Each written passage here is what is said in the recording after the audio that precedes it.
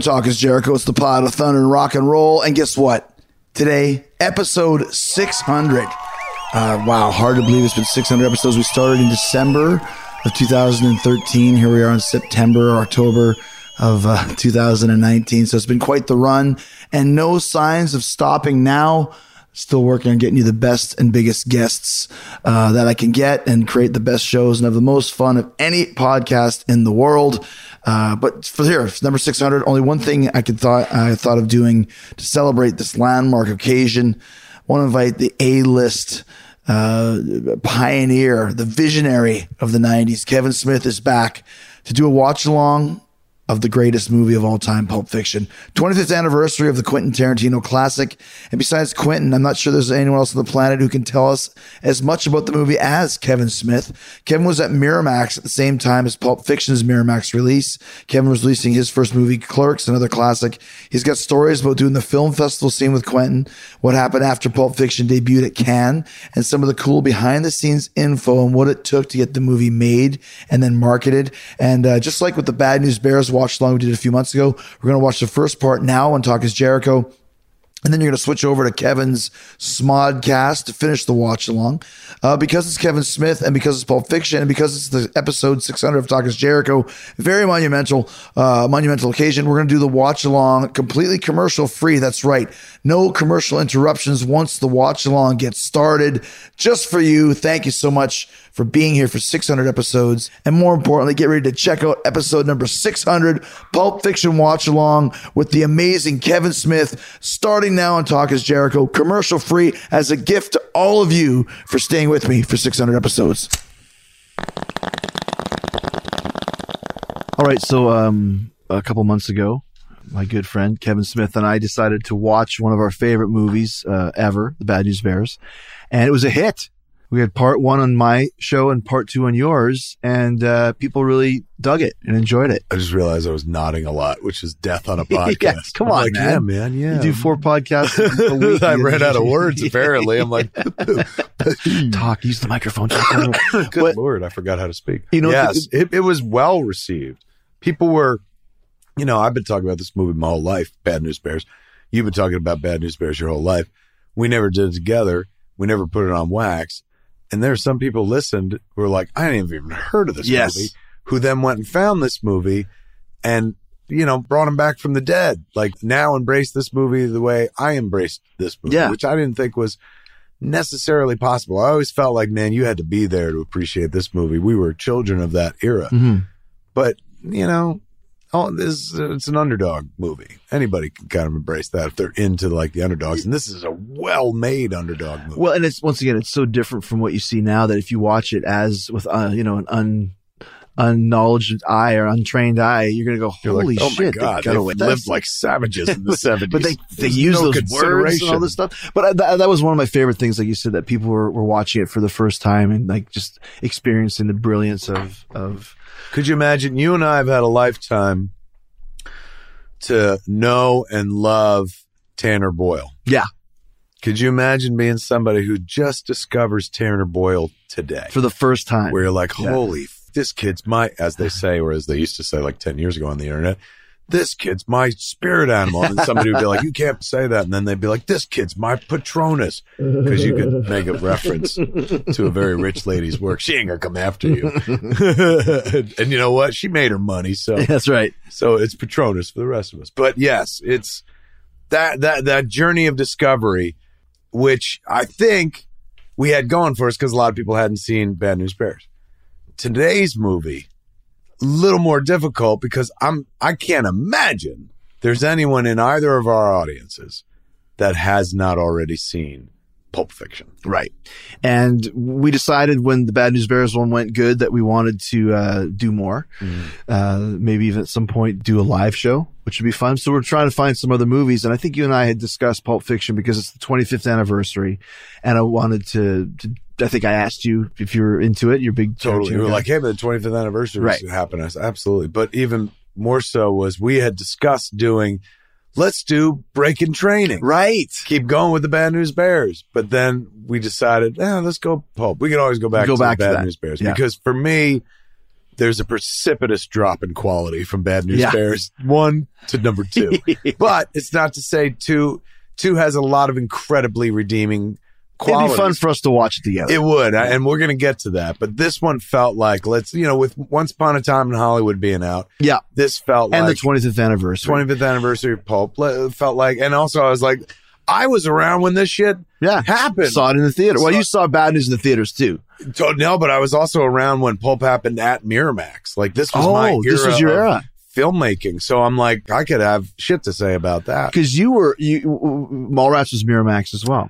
Mallrats, no, it went like this. Miramax picked up Clerks as like a $27,000 movie. Right. Then we went and did Mallrats at Universal, but it was not just straight up Universal. It was I know what you're talking about. I can't remember. Gramercy. Yeah, Gramercy Pictures subdivision. So then then we went back to Miramax and made movies there for a long time. Next was Chasing Amy, then Dogma, then Jay and Silent Bob Strike Back. Then we went and did Jersey Girl. So those were all the Miramax movies. Gotcha. Then we went to Weinstein Company, did Clerks 2, Zach and Miri Make a Porno. And I think that was it. And then we left like 2008. Sure. But it's very much similar to Tarantino, Miramax and Weinstein. I was there at Miramax and Weinstein Company the same time as Quentin. He was like the older brother at the company. Without Quentin's Reservoir Dogs, I probably don't wind up doing what I do. I saw that up at a screening at, I think, the 3rd Street Cinema in Manhattan. Fell in love with it, went to a comic book show, found the script, and bought that and read it because like this dude was like, oh my God, he's doing like John Hughes level dialogue. That was how how it was described. described Adult version, then. yeah. Oh my God, it's incredible. But it was transformative because when I saw Reservoir Dogs, for those folks that, like everyone's seen this movie, they'll remember. It opens with a conversation about the Madonna song Like a Virgin. They dissect the lyrics and stuff. Dick, dick, dick, dick, dick, dick, dick, dick, dick. And it's, you're watching this bank heist movie and these guys are talking about a Madonna song. It's completely incongruous. They're caring about pop culture in this weird way. And I remember being like, God, that counts? Like, you could do that in a movie and that's dialogue? Like, I was entertained. That counts. And we don't talk about Madonna, but me and my friends sit around and talk about Star Wars all the time. Like, if this counts as dialogue, I think I want to write dialogue for a movie. So he was a guy that, gave me some wind beneath my wings by going first, by leading by example and going like, shit, this counts. You could talk about these things. So he was at Miramax before me. Like, I think, Reservoir Dogs 92. We get picked up January 94. Pulp debuts at Cannes, the Cannes Film Festival in 94, 5 months later. There's 4 Miramax films at Cannes that year. Pulp Fiction, Picture Bride, Fresh, and Clerks. So me and Scott Mosier spent our first Cannes Film Festival hanging out on the Miramax yacht with Quentin. Oh, right on. And like Simon Le Bon and like, cause they had a yacht next to it and shit. It was like it was crazy. I feel Duran Duran just has yachts everywhere. They should. Like the video for Rio is just like they live their house. Yeah. They're like, it wasn't so much a video as like a documentary. Of our lives. Right. But so we were there when Pulp Fiction happened. I saw this movie off the Quasette before anybody else. Miramax had this very private screening. You're not supposed to. It has to debut in competition at Cannes. Oh. But the chairman of Miramax, who shall remain nameless because, because of the world, found out a lot of stuff that I didn't know. But anyway, had a screening of the movie outside before the competition began because he could get a few film critics together to see it early. So there were like 200 of us in this French cinema, and most of them mover and shakers, people that write about movie business back circa 1994. And everyone loved Reservoir Dogs, but nobody had any clue what Pulp Fiction was about to be. The only thing they knew about Pulp Fiction was this was a movie that had been at Sony, and then Sony put it in turnaround. They were like, we're not going to make this. Oh, so they bought the rights to it? So Miramax came back to Miramax because Miramax had done Reservoir Dogs. They hadn't had a chance at Pulp Fiction, but once Sony passed, they were like, we'll take it. And so they made it into Pulp Fiction. Well, Quentin made it into Pulp Fiction, but it had a home. So that's why Quentin was very loyal to the Weinsteins for his whole career, until Hollywood. Not only Reservoir Dogs, which he made, to be fair, with Live Entertainment, and then Harvey and Miramax bought the movie.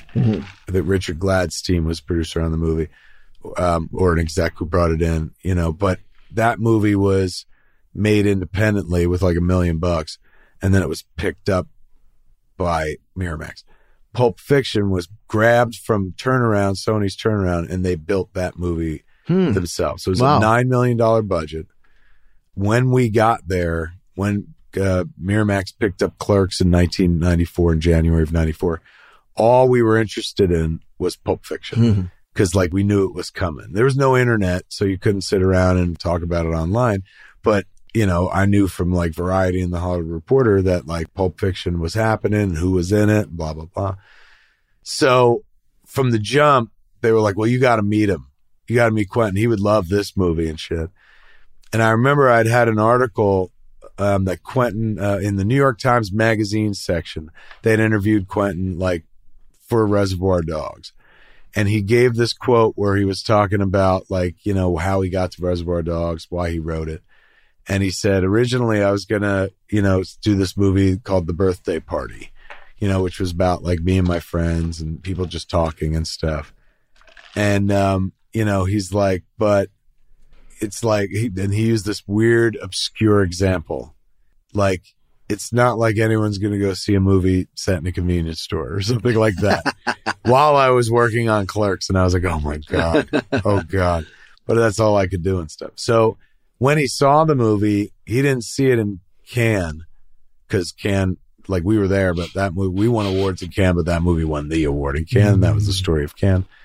He saw it at the Munich Film Festival, which after Cannes, Quentin loved film festivals, probably still does.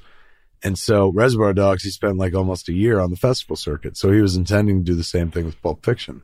But after it won the Palme d'Or at Cannes, everything changed. The strategy changed. And so Miramax pulled it from every festival except for the New York Film Festival. Oh, wow. They were like, nobody sees this between May and the fall, because they wanted to turn it into an Oscar buzz movie. Wow. And build on. And again, this is like the first indie film, art house film, make $100 million. Really? Is that what it made? So, you know, this was all happening while we were there at Miramax. $214 million. Worldwide. Worldwide, yeah. So this was, they had a strategy all of a sudden. They're like, it won the Palme d'Or. We got Tiger by the Tail. Nobody sees this movie until the New York Film Festival. But Quentin wanted to go to the Munich Film Festival, Filmfest München, because he loved it. He'd been there the year before. So he's like, I'm going to go back, and I promised I was going back. So you can't keep me from going to that festival. So the only festival that it ever went to after its Cannes debut, other than the New York Film Festival, which then hurled it into its launch, was this film festival in Munich. And so Clerks was there as well. And that was at a period where like Quentin got to slow down. And so he just started watching movies. So he went to see Clerks and loved it. And he was like, I almost made a movie like this when I was a kid. I was like, I know. I heard people shouldn't make movies set in convenience stores. He said, you read that article? So I've known him since then. And we hung out with him all, me and Brian Johnson, the guy from Comic Book Man, and Scott Mosier. We hung out with Quentin like that whole film fest and got to know him. So I've known him for years. He lives up the hill. He's got his own movie theater, like literally a movie theater, shows 35 millimeter prints, got a candy counter and stuff. That's where I met Edgar Wright. I saw Shaun of the Dead for the first time. I went up there and watched Red State with Michael Parks and Quentin, which was a beautiful experience. He loved Michael Parks, and that movie is all Michael Parks. So it was like porn for Quentin and stuff. So I've known him for years. He put my kid in Once Upon a Time in Hollywood. That's right. I had nothing to do with that. I cautioned my kid against going out for it. I was like, she was like, I really want to try out for this movie. I'm reading about it and I'm studying. I said, what's the movie? And she was like, Once Upon a Time in Hollywood. I was like, Quentin's movie? I was like, kiddo, I want to be in that movie. Like, you, get in line. Like, you know, not for nothing. Like, I tell you to shoot the moon and dream big, but like, you know, aim lower. This is a tough movie to get into. She got into it. She went and did an audition, impressed the dude. And Made the poster. Made the poster as well. So he's been a big part of my artistic life and now, oddly enough, my personal life at home. And as much as like, wow, my kid wound up in a Quentin movie. That was kind of awesome.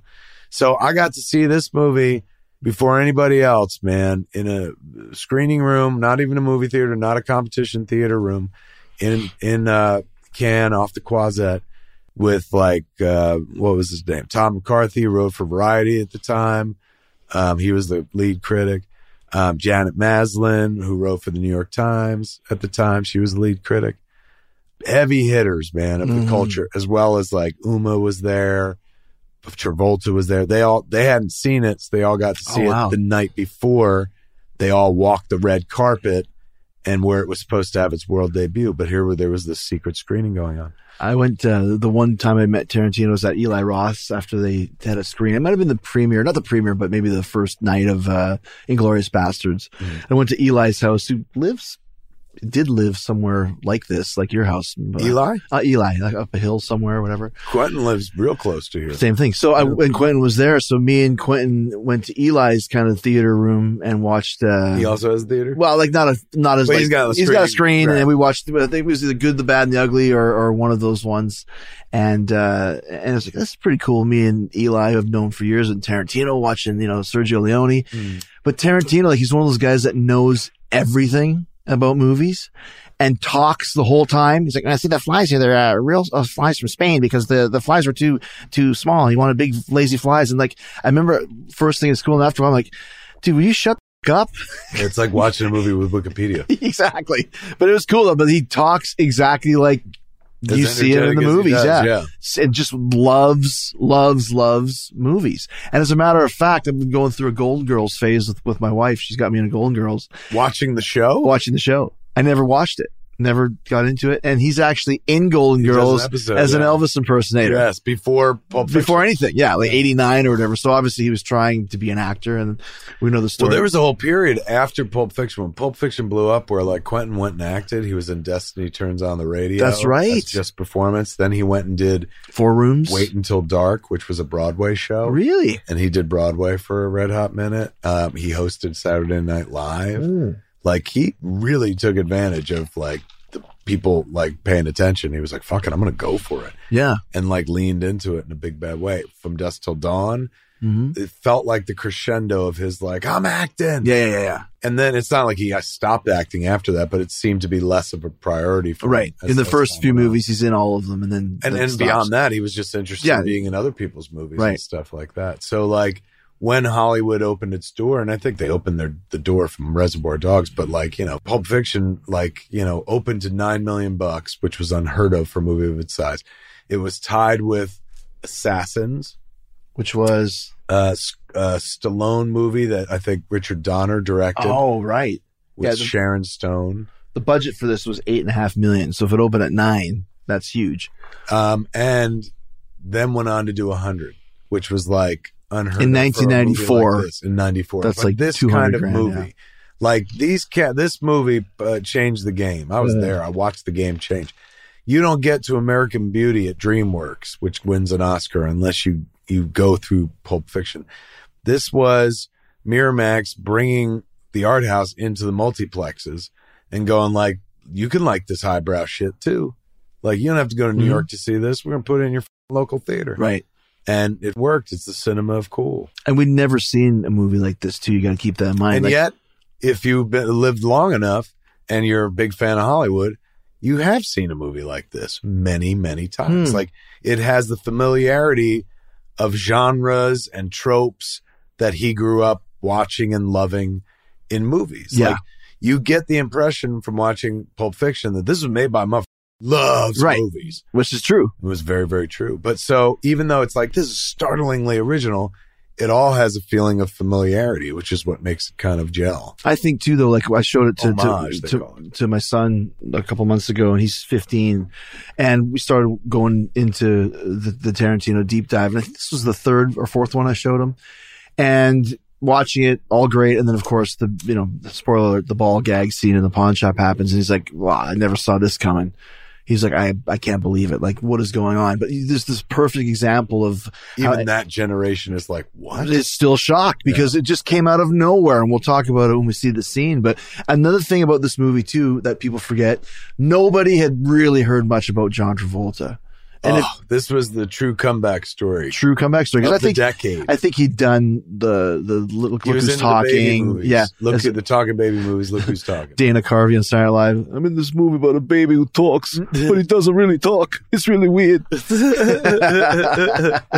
yeah, he's doing kind of lowbrow Hollywood, fluff. He wasn't Saturday Night Fever anymore. Right. But this was the time when you actually got to see this and you're like, oh, John Travolta, that's interesting. Is he still around? Well, what's he going to do? And this just kickstarted his career and put him right back on top. Familiarity of like, oh, I often liked him growing up. He was in Grease and he was in Saturday Night Fever. Oh my God, that's John Travolta, man. Like, and suddenly you're rooting for him too. Cause you're like, it's been a red hot minute since I've seen. We want to see him dancing. This is cool. He's cursing. Right. He's dancing, which he always made his name value on. And here he is, once again, front and center. I mean, him and Samuel Jackson are the leads in the movie. Yeah. And then also too, Bruce Willis at the time. And Bruce was the Hollywood, the air of authenticity of Hollywood. But also, and he did it apparently for scale. And, you're talking about, this is Bruce in 1994. Die Hard 3 is coming out. So he's making, millions after this. Like, I think it was Pulp and then Die Hard 3 because Bruce and Sam Jackson. Right. I guess Bruce met Sam Jackson in that movie. Was like, hey, man, we should bring him into Die Hard 3. And so this is Bruce, like, at the height of his power. Starring in this art house movie. Making a choice to do, which is a great something part. Classy. But also, too, and this might be a Mandela effect thing, but I was almost convinced that he's not in the credits because they couldn't put his name in the credits because of SAG rules or something. Bruce? Yeah. They marketed the movie on him. I remember the trailer was gotcha. And Bruce Willis. Really? Okay, well, that's my... Oh, are you kidding me? Like, Miramax was all about marketing and not paying for the marketing. Like, getting... The only reason people know who I am, because generally speaking, directors aren't front and center. Like, you don't know what David Fincher really sounds like, most people. No. Because David Fincher makes a brilliant movie, puts it out there, and he's like, judge the movie. I got nothing to do with Chris Nolan. Chris Nolan could walk in and punch me in the face. I wouldn't know who he is. He'd be like, wait, did that guy have a British accent? Right. Why'd he punch me? What is that spinning top doing there? But at least he's a brand. A lot of cats like, I know what Chris Nolan looks like. Directors are generally not insanely well known. Because Miramax's formula was, we don't have any money before they were bought by Disney. Back in 1993, late 93, they got bought by Disney for a red hot minute. Same way Disney bought, Marvel and Star Wars, but or they bought Fox just recently for like $700 million or $700 billion. They bought Miramax for $50 million. Wow. Back in the day. Wow. And Miramax went on to make Oscars and do a lot of business, but they're also kind of long-term pain in the ass for Disney. And eventually Disney let go of Miramax. They were like, why are we in the awards business for this? And also they figured out we can do this without these kids. And so off they went and stuff. And, they sold Miramax and bought Marvel instead, which is far smarter buy. Marvel cost them $4 billion. Yeah. But as we see it. But what you were saying, the only reason why people know who I am is what you're saying? Is because they would put the filmmakers out in front of the film to talk about it. If you got a little black and white movie with no stars in it, you're not going to get anybody on TV talking about it. No press. But you got a chance if the filmmaker goes out and tells their hard scrabble tale about how we made it happen, because that's human interest. So like, even though you're not well known and even though nobody's seeing you, is like, I'm going to buy a ticket because I know that dude's face. They're going to hear your story. And we got a chance of converting that into a ticket sale. Somebody going like, no, they made this movie in a convenience store in New Jersey. I'm from Jersey and I go to convenience stores. Like, so you get pushed out there to be part of the marketing, unlike Fincher or Nolan, and I'm not saying they never do press. Of course they do some press, but like, they're not the face of their work. The work speaks for itself. I'm the guy who, like, as soon as the credits are rolling, I run out and I'm like, hold on, let me tell you a story about how it all happened and shit. So that came from film festivals. Number one, when the movie's done, you go out and you answer questions and shit like that from the audience, Q&A. And number two, advocating for it, like in the press, sitting on a talk show, talking about it, sitting there in the press. You become you, better at being you, or some version of you that has to become part raconteur, because the work's not strong enough to live on its own, financially speaking, or even like talent speaking, like based on what it is. But if you can augment it, which is all marketing is like, we're going to spend money to make people know this thing exists and we hope they're going to go. You market it differently. Instead of like using money to market it, you're like, can you believe these kids in a convenience store made this movie? Imagine if you had done that when you were a kid. Like, you should see this. Right. And it's full of dirty words. Yeah. They're saying shit you never heard in a movie before. It's crazy. It's in black and white. Like, it's marketing. Like, but it's marketing that appeals to the heart, or to nostalgia, or to a dream unfulfilled, or a dream yet to be fulfilled. Like, suddenly you don't have to be, is Leo. I trust Leo. He's a good actor. I seen him, he bear in a movie once, or vice versa. I can't remember. It was in the snow, but like, he could do anything. I'll see that movie. So in light of that, you need somebody out there going like, let me tell you how we got the cat to shit on cue. And then somebody sitting there listening goes, you know what? I'm going to check that out. Yeah. Man. That sounds up and shit. So even as a podcast host, you'd much rather have the director on than, the guy behind the desk that no one's heard of and has no credits. The star at a certain point don't really have to sell, because a star is a star. Yeah. So, it's just enough to bask in their glow and shit. But with passion, with storyteller comes a passion. So like, if you're going to get a director on the show, they're blah, blah, blah, blah, blah, blah, blah, blah, blah, blah, blah, blah. Because think about it, they've been wanting to tell this story whenever and shit. So that was the same school that Quentin went through, where they were like, who better to talk about his work than this guy? And also, Quentin became a rock star for the work. I mean, he's in it as well, but it's not like people go, Quentin's in the movie. Like, when you think of Pulp Fiction, you definitely think of Quentin being in the movie as an actor for, the Bonnie situation. But you don't go like, oh my God, he blew me off the screen. Yeah.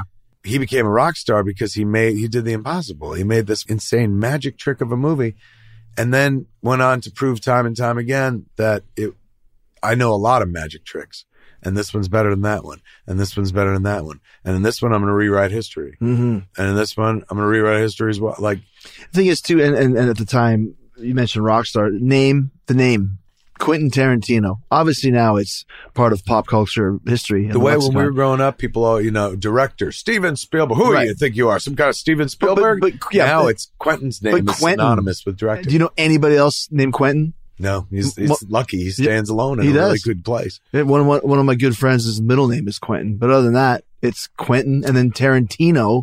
Two very memorable names. Right, and put them together. It's like, you remember that name.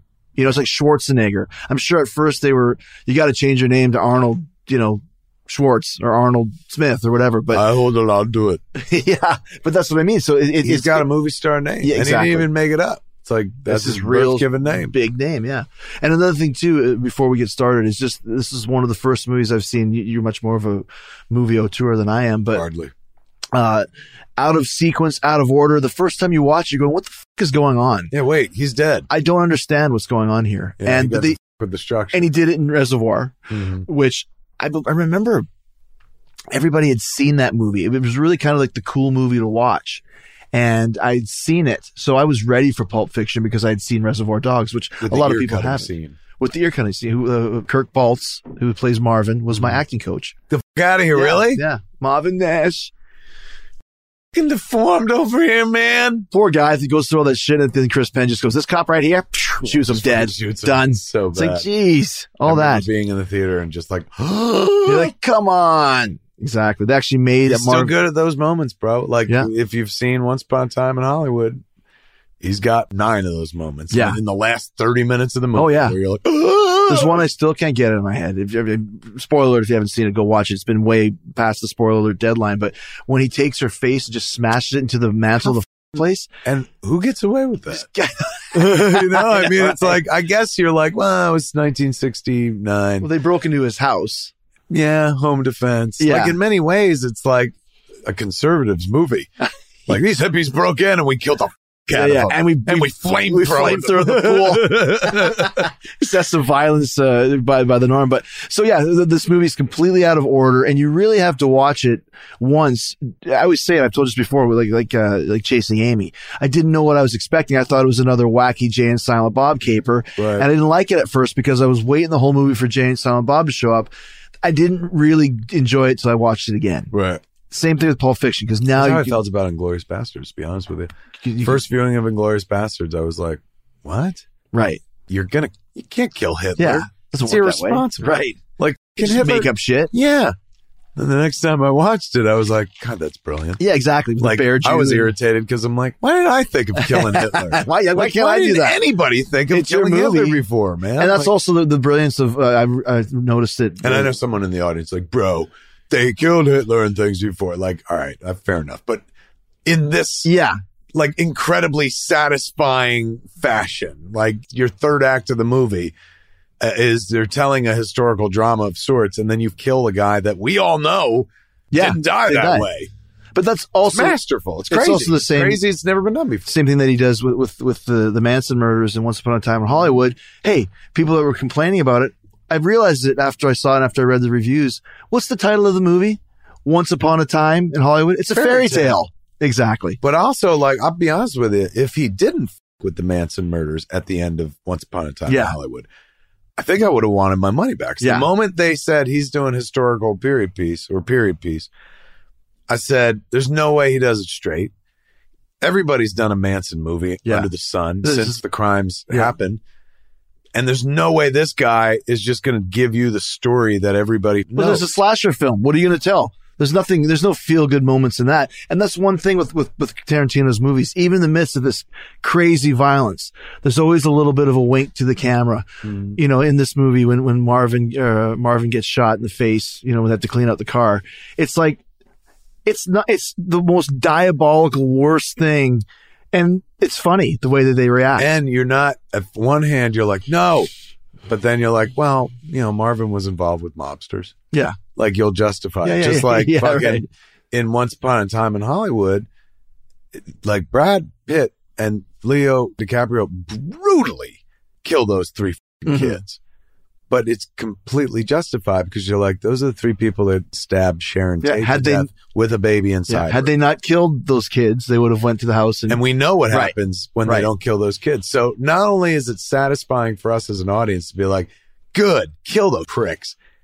He can do it as brutal. That's why he can take that girl's face and smash it. That's a great point. It was unnerving as but it's like, man, like if you're going to pick anybody to brutalize the shit out of, pick three people that brutalized the shit out of a bunch of people so many years ago, change history and whatnot. Like, it's ingenious. Yes, it really is. The more one thinks about it, you're like, wow, he insulated himself so perfectly. Yeah. Killing killers who don't feel good about that we all know about for 50 years. Yeah. Right? And like for him, you know, this is a sacred place to him. Obviously, he's a big fan of Hollywood and shit. Crime like that is a turning point where things change in this town and business and so forth. It was the end of the 60s. The end of the innocence. So as somebody who is, you know, a child in that moment and a big fan of that era, to, you know, go back and Doctor Strange it a little bit, you know, where you could alter things. Yeah. Like, that's got to be sick fantasy storytelling. Like, sick meaning, could you imagine having that dream come true? To the point where they shut down Sunset Boulevard and reskin it to the tune of millions of bucks just so you can walk into Musso and Frank's and make people think like it's pre-1970. It's incredible. Yeah. Well, let's get started here with Pulp Fiction. We're diving in, folks. We're watching it. This is it. On Netflix. Okay. As a plug for those cats. So you can line it up right now. At the zero moment. Yeah. We're going to press and we'll count you down. We've turned the volume off on this side, but you know what? I should put the dialogue on, right? Oh, nice. There's subtitles. Yeah. But the problem with that, too, is that we can't fall into watching the movie. No, exactly. Or watching the subtitles. We did pretty good last time. I think we'll be all right. Because last time I think we had the volume on very slightly. No, we kept it down. Yeah, but we could hear it a bit, though, couldn't you? Or nothing? Oh, okay. But that's how well we know that movie, though. Like this one, be a bit more of a challenge. Come on, man. So English closed caption, English original. All right, so this should work. We got it there. All right. Taking it back to the 0 mark. This is it. Pulp Fiction watch along. Counting. You got it at 136. You got to move it back. Oh, there you go. All right. Oh, God damn it. In 3. Well, let's go widescreen. All right, here we go. God damn it. That's it. Now we got it. We're a high tech, very, very technological here, guys. This is the director, Kevin Smith, trying to work this. You can't work Netflix. No wonder yoga hosers happen. Jesus Christ. When I did the podcast with Justin Long, all I could think of was, you turned that guy into a walrus? What's wrong with you, man? I know. That's when you smoked weed and ate chicken McNuggets that night. I was like, I know. A walrus. All right, here we go. 0, 0, 0 is the counter. We got a 2 hour and 34-minute journey ahead of us. With a gun in my head, I never would have guessed that. I would have said like Pulp Fiction, even 2 hours. Yeah. 2:34. Yeah. Look at that. That's only like 20 minutes shorter than Once Upon a Time in Hollywood. But think about how well crafted this is. There's not a wasted scene in this movie. Oh no. It's all amazing. Here we go. Diving in, kids. In 5, 4, get ready for a journey back to 1994. 3, 2, the 90s. 1, and press play. There's that logo. Oh, look at that. The expensive Miramax logo. Miramax, of course, were two brothers who started a company. And that's named it after their. Yeah, we shouldn't. I mean, it bums everybody out. Yeah, I know that name, and me too. So a soft, moist, shapeless mass of matter, a magazine or book containing lurid subject matter, and being characteristically printed on rough and fish paper. That's what Pulp Fiction is. That's what pulp is. And for those that were like, what does it mean? This? Right. Yes. And Pulp Fiction was basically, like, not comic books, but stories that you could buy in the 30s, like a Reader's Digest type thing of crime stories and that sort of thing. Think of a modern day comic book. It was not that. Now think of a comic book from the 70s, printed on that kind of old timey newspaper raggy paper. But not with pictures, not with comics. Yeah. So, they usually a pulp novel would have like a scandalous cover, right? And inside throwaway literature written on some tarnished old paper and shit like that. It's a great title for what this movie is, which is basically a collection of vignettes, a collection of stories. Spiritual sequel to this movie of sorts, Grindhouse. Oh, also a title that some people needed explained to them, and which marketing I believe difficulty at that point. Like, really? Yeah. I remember the Weinstein Company was so pissed because they're like, nobody fucking knows what a Grindhouse is. Like, it was so long too, 2 full-length movies. And that was the other thing that they were like, everyone thought going in, like, holy shit, you're going to get 2 movies for the price of one. Everyone's going to want that. And people were like, too much. Yeah, that's way too much. To the point now, I think they've just split them up. Now they don't, I don't think it plays ever together again. But Pulp Fiction, quite like the term Grindhouse, it was Quentin taking a term to pop culture that, was known, old-timey term and known for a certain subsection of media and stuff. So that's, even with titles, that's what he's known for. Right. Rescuing the past, refreshing it, and making it somehow seem fresh and new. Yeah. This diner is right here in Los Angeles. Still there. You could drive past it all the time. This is the same diner in Miracle Mile. I think they actually even have a sign that says available for filming. Mm-hmm. You can literally rent this. Yeah. If you just want to go rent the diner for Pulp Fiction and Pulp Fiction party. The scene and have a Pulp Fiction party and whatnot. Now, this is Tim Roth, famous. He was in Reservoir Dogs. He's in a lot of Tarantino movies. One of Tarantino's cast players, I guess. And Amanda Plummer, who was coming off of, not coming right off of, but Fisher King had been probably the last big thing that she had done. Okay. But, she'd been around for a long time. It was Chris Palmer's kid, and she's an amazing actress in and of her own right and whatnot. I love the part. And she also lent credibility to this movie. I remember when I saw this movie and she opened with her, I was like, holy shit, man, they got Amanda Plummer? I like that. It's Garçon coffee. Garçon means boy. Yes. And you get to see her later on say that on camera. Now, Tim, we've met before in Reservoir Dogs. Yes. He's the guy lying there with the gunshot. He's the cop. He's the undercover guy that threw everything off. So you're sitting there watching this movie and you're like, oh, right on, man. He brought that guy back and shit. Because he's great. And you like the fact that, hey, he's bringing players back. Like, he's establishing a signature style here. Great directors. present company included, do that. Or directors that are just like, this is easier than finding new people. I like this person. I can write to this person's voice, so let's do that. Directors who need to give their friends jobs. This is an opening scene that right now we're like, let me say, I'm going to try to do this without pausing. 3 minutes in and almost 4 minutes in, and nothing really has happened yet. It's these two talking to each other. We don't know what the fuck's going on and shit. We explaining have no the hold idea. up, how easy it is to hold up a diner. Yes. Right. And why you can hold up a diner. And it seems like these two people are having this conversation. If you've seen Quentin's movie, it's like, all right, the Reservoir Dogs open with them having a conversation over coffee. In a diner, yeah. And here they are having this big discussion, but you don't know what's coming. Yeah. Like, you don't know that these two actually whip out guns and rob the place. And this is the end of the opening vignette. Right. Which then ties into the end of the movie. And you don't, and then when you get to the end and it does tie in, you feel clever. Oh shit. That's right. That's what it was about. That's why we sat through that whole opening scene and shit like that. A lot of smoking in Tarantino movies. I noticed that in Once Upon a Time as well. They all smoke red apples. All the That's red apples. Brand. That's a View Askew universe. His own universe. Ours nails, his is red apples. And you got movies and they showed up in another flick. This is a little trivia. Quentin was dating Mira Sorvino at one point. So I believe they show up in Romy and Michelle's high school reunion. Okay. The theme right here, obviously Dick Dale, Miserlou. That's another thing that Tarantino really did well. He did it in Reservoir, but especially in this is using these old songs that you remember hearing but don't know exactly what they are. And it just iconic. It makes it iconic. I also love too, I'd like to see a big street fight with a Band Apart versus a View Askew. They'd win. They'd have guns. You guys. We got all the existential white kids. Well, you got all the weed though. That's true. You could probably there'd be no fight. Period. Once again, Harvey Keitel. There's some credibility. Another one returning with Tim Roth. That's right. Two people from Reservoir Dogs coming back. Lawrence Tierney doesn't come back. Do we get appearance from? Tarantino's in it. Tarantino comes back. From Michael Madsen. No, what's his name? Mr. Pink. God, his name's escaping me. He was in Fargo. Oh, Tim Roth. Steve Buscemi. Steve Buscemi. Yes, he's Buddy Holly. That's right. Yeah, so Steve comes back. Yeah. So he's also a Reservoir Dog graduate. So Lawrence Tierney didn't return. He didn't make Reservoir it back, and then Dogs. I don't think Michael Madsen made it back. I don't think he's in this one. Obviously, Michael Madsen. He does make it in later. He comes back for other Quentin movies. He was in Phil LaMarr, man. Is Marvin, and Phil LaMarr is the voice of the Green Lantern. And Phil LaMarr used to work with at Improv at the Groundlings.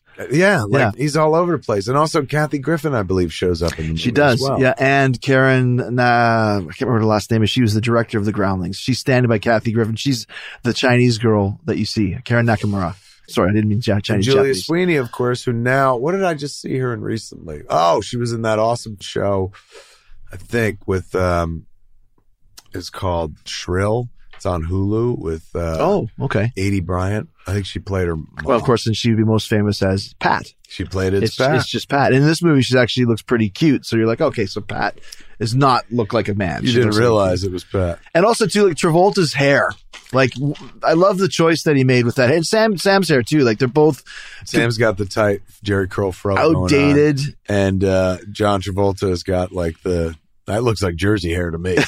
That's hair I grew up looking all around. It's not even hockey hair, because hockey hair would have shorter around the ears. Yeah, it's a little shaved here because of his sideburns, but it's still kind of longish on the sides. This movie kicks into high gear right away with a discussion of, It's a very Kevin Smith. It's a very Quentin Tarantino conversation. I stole from him. He did it first. When you were talking about Clerks, the whole story about the independent contractors working on the Death Star, that could be a Tarantino monologue. The only reason it exists is because Tarantino talked like a virgin. Yeah, right. And I was like, oh shit, you consider it with Star Wars? I could do this shit with Star Wars. And who still doesn't know the Royale with cheese? We're getting the Royale with cheese, man. The discussion about like burgers and foreign lands, which was captured the American imagination in 1994. Yes.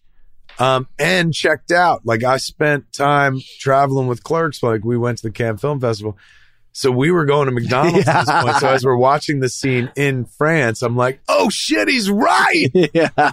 Everyone that I know that's gone to Paris gets a Royale with cheese. I went and got a Royale with cheese just to get one. It was terrible. They must have been responsible for an uptick in the sale in Parisian of McDonald's visits. Sam, now we all know who John Travolta was at this point in time. Did not know really who Sam Jackson was. Sam Jackson, though, had been in, and there's an iconic Quentin shot he did in Reservoir Dogs. I'm going to put a camera in the trunk. I'm going to have somebody open the trunk. I believe it was Michael Madsen. And then I'm going to close the trunk. We stole it for the opening of Clerks. Oh, okay. Sam had been in Jungle Fever. He played Wesley Snipes' drug addicted brother. Okay. Sam had been in Goodfellas. He's the guy that falls asleep. Oh. Sam had been in Jurassic Park, I think, a year before this. You know what his first movie was? As the guy who goes to hold up the McDowells. Yes, and Coming to America. That's right. Yeah.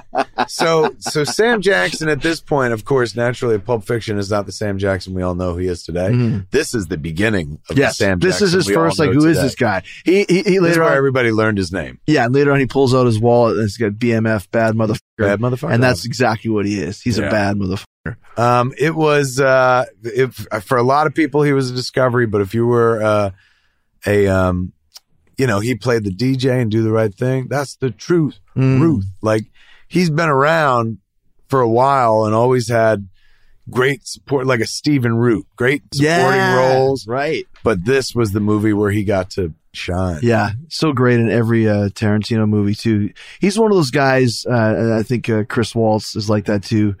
He relishes Tarantino's dialogue. Like or Tarantino finds somebody that he can write to. Yeah. That he's like, this would be perfect for him. Yeah. This is great too when they're talking about Antoine Rocky Horror getting thrown out for giving her a foot massage. Because mind you don't even know what they're doing. Yeah, you have no idea. You don't even know who they are. When they reached into the trunk, they weren't pulling out guns. And there was no cop in the trunk or anything like that. So you don't even know what they're doing. They're debating on whether it's worth getting thrown over a balcony because you gave somebody's wife a foot massage. Now, I watched this when I was growing up. I lived in Okotoks, Alberta, which is outside of Calgary, with a family. And nicest mother, her name was Bev Palco. And she came in to see what me and her son Tyler were watching. And it was Pulp Fiction, of course. Right, this part here where it's like giving a woman a foot massage and sticking your tongue in the holiest of holies is not the same thing. Right. Talking about licking. It's just like she walked in. What are you guys watching? I'm like, oh, super embarrassing. Do you know what pulp is? Let's quick go back to that definition. Yeah. It's educational programming, Mom. No, look. Don't touch that. We're learning things. Right when she walked in, right at that thing. What are you watching? My mom walked in. I might have told her on the last podcast, actually. My mom walked in. She walked in after, but we rented this movie. The first movie I ever rented, we went to a video store. And I said to the clerk, give me the worst horror movie that you have. And the dude took me literally and sarcastically, and he gave me Blood-Sucking Freaks. Oh, dude. Which has a line in it where the guy goes, her mouth will make an interesting urinal. And my mom came scorching into the room going, turn that off. Well, when I was in the 90s, I worked for Ted Turner, WCW. And long story short, there was this really weird looking guy who drove the truck, and I decided to make him my mascot because he was so funny looking. And I had just seen Blood-Sucking Freaks, so I called him Ralphus. To this day, people always ask about Ralphus, and that's where it came from. The little guy looks like a little person version of Oates from Hall & Oates. I do not recommend seeking that movie out. I'm not trying to steal revenue from it or whatnot, but it is for the few. Yeah. It is for the sturdy. Yeah. It's not for all. It ends with these naked women that the guy keeps locked in a cage in his basement eating a dick dog. Yes. And he provides the dick. I'll leave it at that. It's on a bun, by the way, an actual dick dog with a hot dog bun. It's all pretty reprehensible, but it's bad. It was the guy. I asked for the worst horror movie I've got. He gave it to you, throwing darts into their ass with a target drawn on it. Oh my God. Oh my God, man. I'll never forget it. And they're still debating foot massages after 2 minutes. That's the mark of Quentin. He's going to take his time and do exactly what he wants to do. But once again, it's also building up tension because they're putting yourself back into this time frame, watching this in the theater. And I remember they had a trailer for Dumb and Dumber. was before this, and I was howling at, this is so funny. It's going to be the funniest movie ever. And then this came on. So imagine watching this. You're like, what is going on? Who are these guys? What are they doing? Why are they talking about foot massages? Who's Anton Rocky Horror? It's a miracle that this movie opened to $9 million. Because of word of mouth, it has to be, right? Everyone wanted to see it, man. It became like the movie passed on. You're like, you got to see this movie. It's crazy, man. And plus, stick with it. It's weird. I bet you people came in knowing that there was something different about it, you know? And it was like, think about it. It's a grown-up movie, so you could play it for adults. But what kid don't want to watch this? Oh, yeah, totally. Like, there's no part of it. I mean, you know, I'm not talking like 6-year-olds might be bored by all the adults talking, but like teenager, 12, 15. My 50-year-old son watched. Yeah, he loved it. And it still works to this day. It does. And what he loves the most was Samuel Jackson. He said, I want to see all the Samuel Jackson Tarantino movies. I don't want to see the other ones.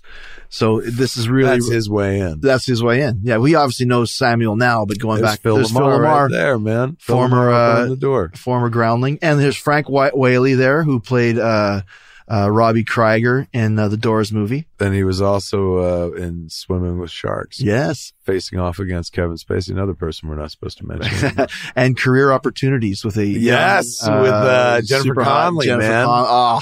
John Hughes produced one of his, not a great one, but he didn't direct it, so he can't. I think if I remember correctly, he was like produced it or wrote it, but I don't know if he directed. No, here's Tarantino's version of movies in Big Kahuna Burger. Yes, which you see throughout. That's true. I don't get to movies without there being a Big Kahuna Burger. Because I remember seeing this movie and being like, that don't exist. It's such a great looking burger too when he gets it, and that drink is like seems so tasty. Do you mind if I he even calls it a tasty beverage? You want to talk about anticipation. You want to talk about building a mood. This whole scene right here, we don't know what's going on. Yeah. You know, we're like, it's funny, man. Like he's playing with them. He's toying with them. What's going to happen? We have no idea. The gravity of the situation. Things are going to get heavy. Right. So I mean, you can tell once again these guys are bad mothers by walking in. You can tell these other guys are obviously terrified just by the great acting by old Frank. And here it is. The burger. Look at this burger. That's not a good looking burger. The cheese on there and everything. And he's just eating his food before he kills him. Yeah. It's something like a wild animal would do, right? It's so dark. It is. It's a masterpiece of suspense. This scene. Because once again, unlike the scene in say Inglourious Basterds with the milk. I was just going to say where she's under the. How long can you? Pull the taffy. Until you can feel the tension in the scene until finally something's gonna. And like I said, the way that these guys are playing it, you know and they know and you feel dread for them. It just repeats the Royale with cheese information conversation they just literally had and then a few minutes ago. Travolta's deadpan in the back. Check out the big brain on Brett. and that's the thing too. Like Samuel's playing with them, Jules is playing with them, and Travolta just wants to kill them. That's what he's there for. Stalking back and forth. Yeah. Waiting to go. Jules. What's his name again? Travolta's name? Jules and Vincent Vega. Sips down the tasty beverage. I'm sure Quentin was like, man, we got Frank Whaley. Like it was a score for him. Yeah. Yeah. Well, dude, like I said, 1994, he came off the Doors movie and like all these other ones. So, and it's a great part. It's a lot like the parts that you have in your movies where you might only get a scene, but it's a great scene. Like this might be the highlight of Frank's career, both in performance and in the size of the movie. That's where the scene turns right there. Yeah. Because he's in on it with him. I don't remember. And Phil Lamar's character, Marvin, just wants this to go down smooth without anybody. Yeah. And obviously he's the snitch that told him where they are, because we find out later that he's with them. And once again, does not end up well. But this is another Tarantino thing where there's a lot of just toying around and then just this vicious blast of a gun. Like, what? And this is also very Quentin. I love it too. The combo is 666. Now, the glowing treasure that gives in the briefcase. And no one knows what it is. They never say what it is. And I like that. Yeah. To even think people are guessing that it might be Marcellus Wallace's soul. Oh, yeah, I've always heard that one. Yeah, because he's got a Band-Aid on the back of his neck. Yes. Because that's how the Egyptians would pull somebody's soul out through the neck when they died or something like that. So here's where he tries to take control. and trying to get people's Look names. how we stay in this wide. Yeah. And it's, there's no menace. He's talking. Yeah. You don't even see any sort of like, there's nothing playing in the music to indicate what's about to happen. Yeah. Boom. Super common. Now he knows the stakes have just been risen. You're saying something about best intentions? Yeah. Yeah, man. Holy shit. I remember first time seeing this being like, what? Wow. The whole audience goes quiet and then there's nervous laughter. Yeah. People who are like, whoa. Because in this scene, we don't know, once again, I guess they stole Marcellus Wallace's case, but we don't know who Marcellus Wallace is. And this guy is like, he's the baby face. He's the good guy. You feel bad for old Brett. Oh, this is great too. You speak English? What? Speak English? What? Say what again, mother? Yeah, I mean, there's such quotable lines that people can repeat over and over again. Say what again? I double J, you motherfucker. There's a great bit on YouTube where it has all the fucks from this movie edited all together. It's like a 3-minute clip. It's like, fuck. It's an excellent use of the term all throughout this movie. It's so funny, even when you watch it, it's riveting and ahead of its time. And this movie's 25 years old. Yeah, it still holds up. Yeah. Holds up. It's like, no, does it hold up? It's a bar that few people have reached yet. Yeah. It's one of those things like Theoren Fleury winning the Stanley Cup in his first year in the NHL. Like, where do you go from there? I mean, and that's the thing. He went. Yeah. You know what I'm saying? Like, if you get this once in your lifetime, you'd be a happy camper, man. He had this. Then he had, I personally think Kill Bill Volume 2 is a triumph. I love both the Kill Bill movies, but Volume 2, I think, is his most human movie. It's him doing a breakup movie. Is a broken family movie by way of like assassins and stuff. But, Inglourious and Django, he wins Oscars with, and they become his highest grossing movies. Yeah. So he also won an Oscar for this for Best Original Screenplay. That he shares with Roger Avery, but the other Oscars, screenplay screenplays. And they're saying how Once Upon a Time in Hollywood, there you go. So he just 18 guys and 18 bullets for the one dude. And that's where Jules said his little Bible quote there beforehand. And then we fade out and we're like, what was the point of all that? And then Vincent Vega, Marcellus Wallace's wife, what is this all about? And then you're like, all right, I guess that was because what the Bruce Willis? What? I was just going to say, one of the things I was reading about Once Upon a Time in Hollywood, they were saying it's a personal Tarantino movie, talking about how it's the end of the Hollywood system, the way they used to make movies, and how these new guys are coming in, and they're kind of equating it to when he was that guy in Pulp Fiction. He changed the whole scene of how movies were made, and now everyone does these type of movies, and he's kind of become old hat now at this point. He is. It's no longer just his domain. Yeah. People are like, oh, we make movies like that as well. Yeah, exactly. And there's been so many, like when this movie came out, like how many Pulp Fiction inspired or knockoffs, ripoffs. There's Once Upon a Time in the Valley. There was Zoe, Killing Zoe. Killing Zoe. Yeah. That was Roger Avery actually worked on that. So the guy who co-wrote this actually directed it. Definitely has that type of... what else? There was... Things to Do in Denver When You're Dead. Oh, yeah.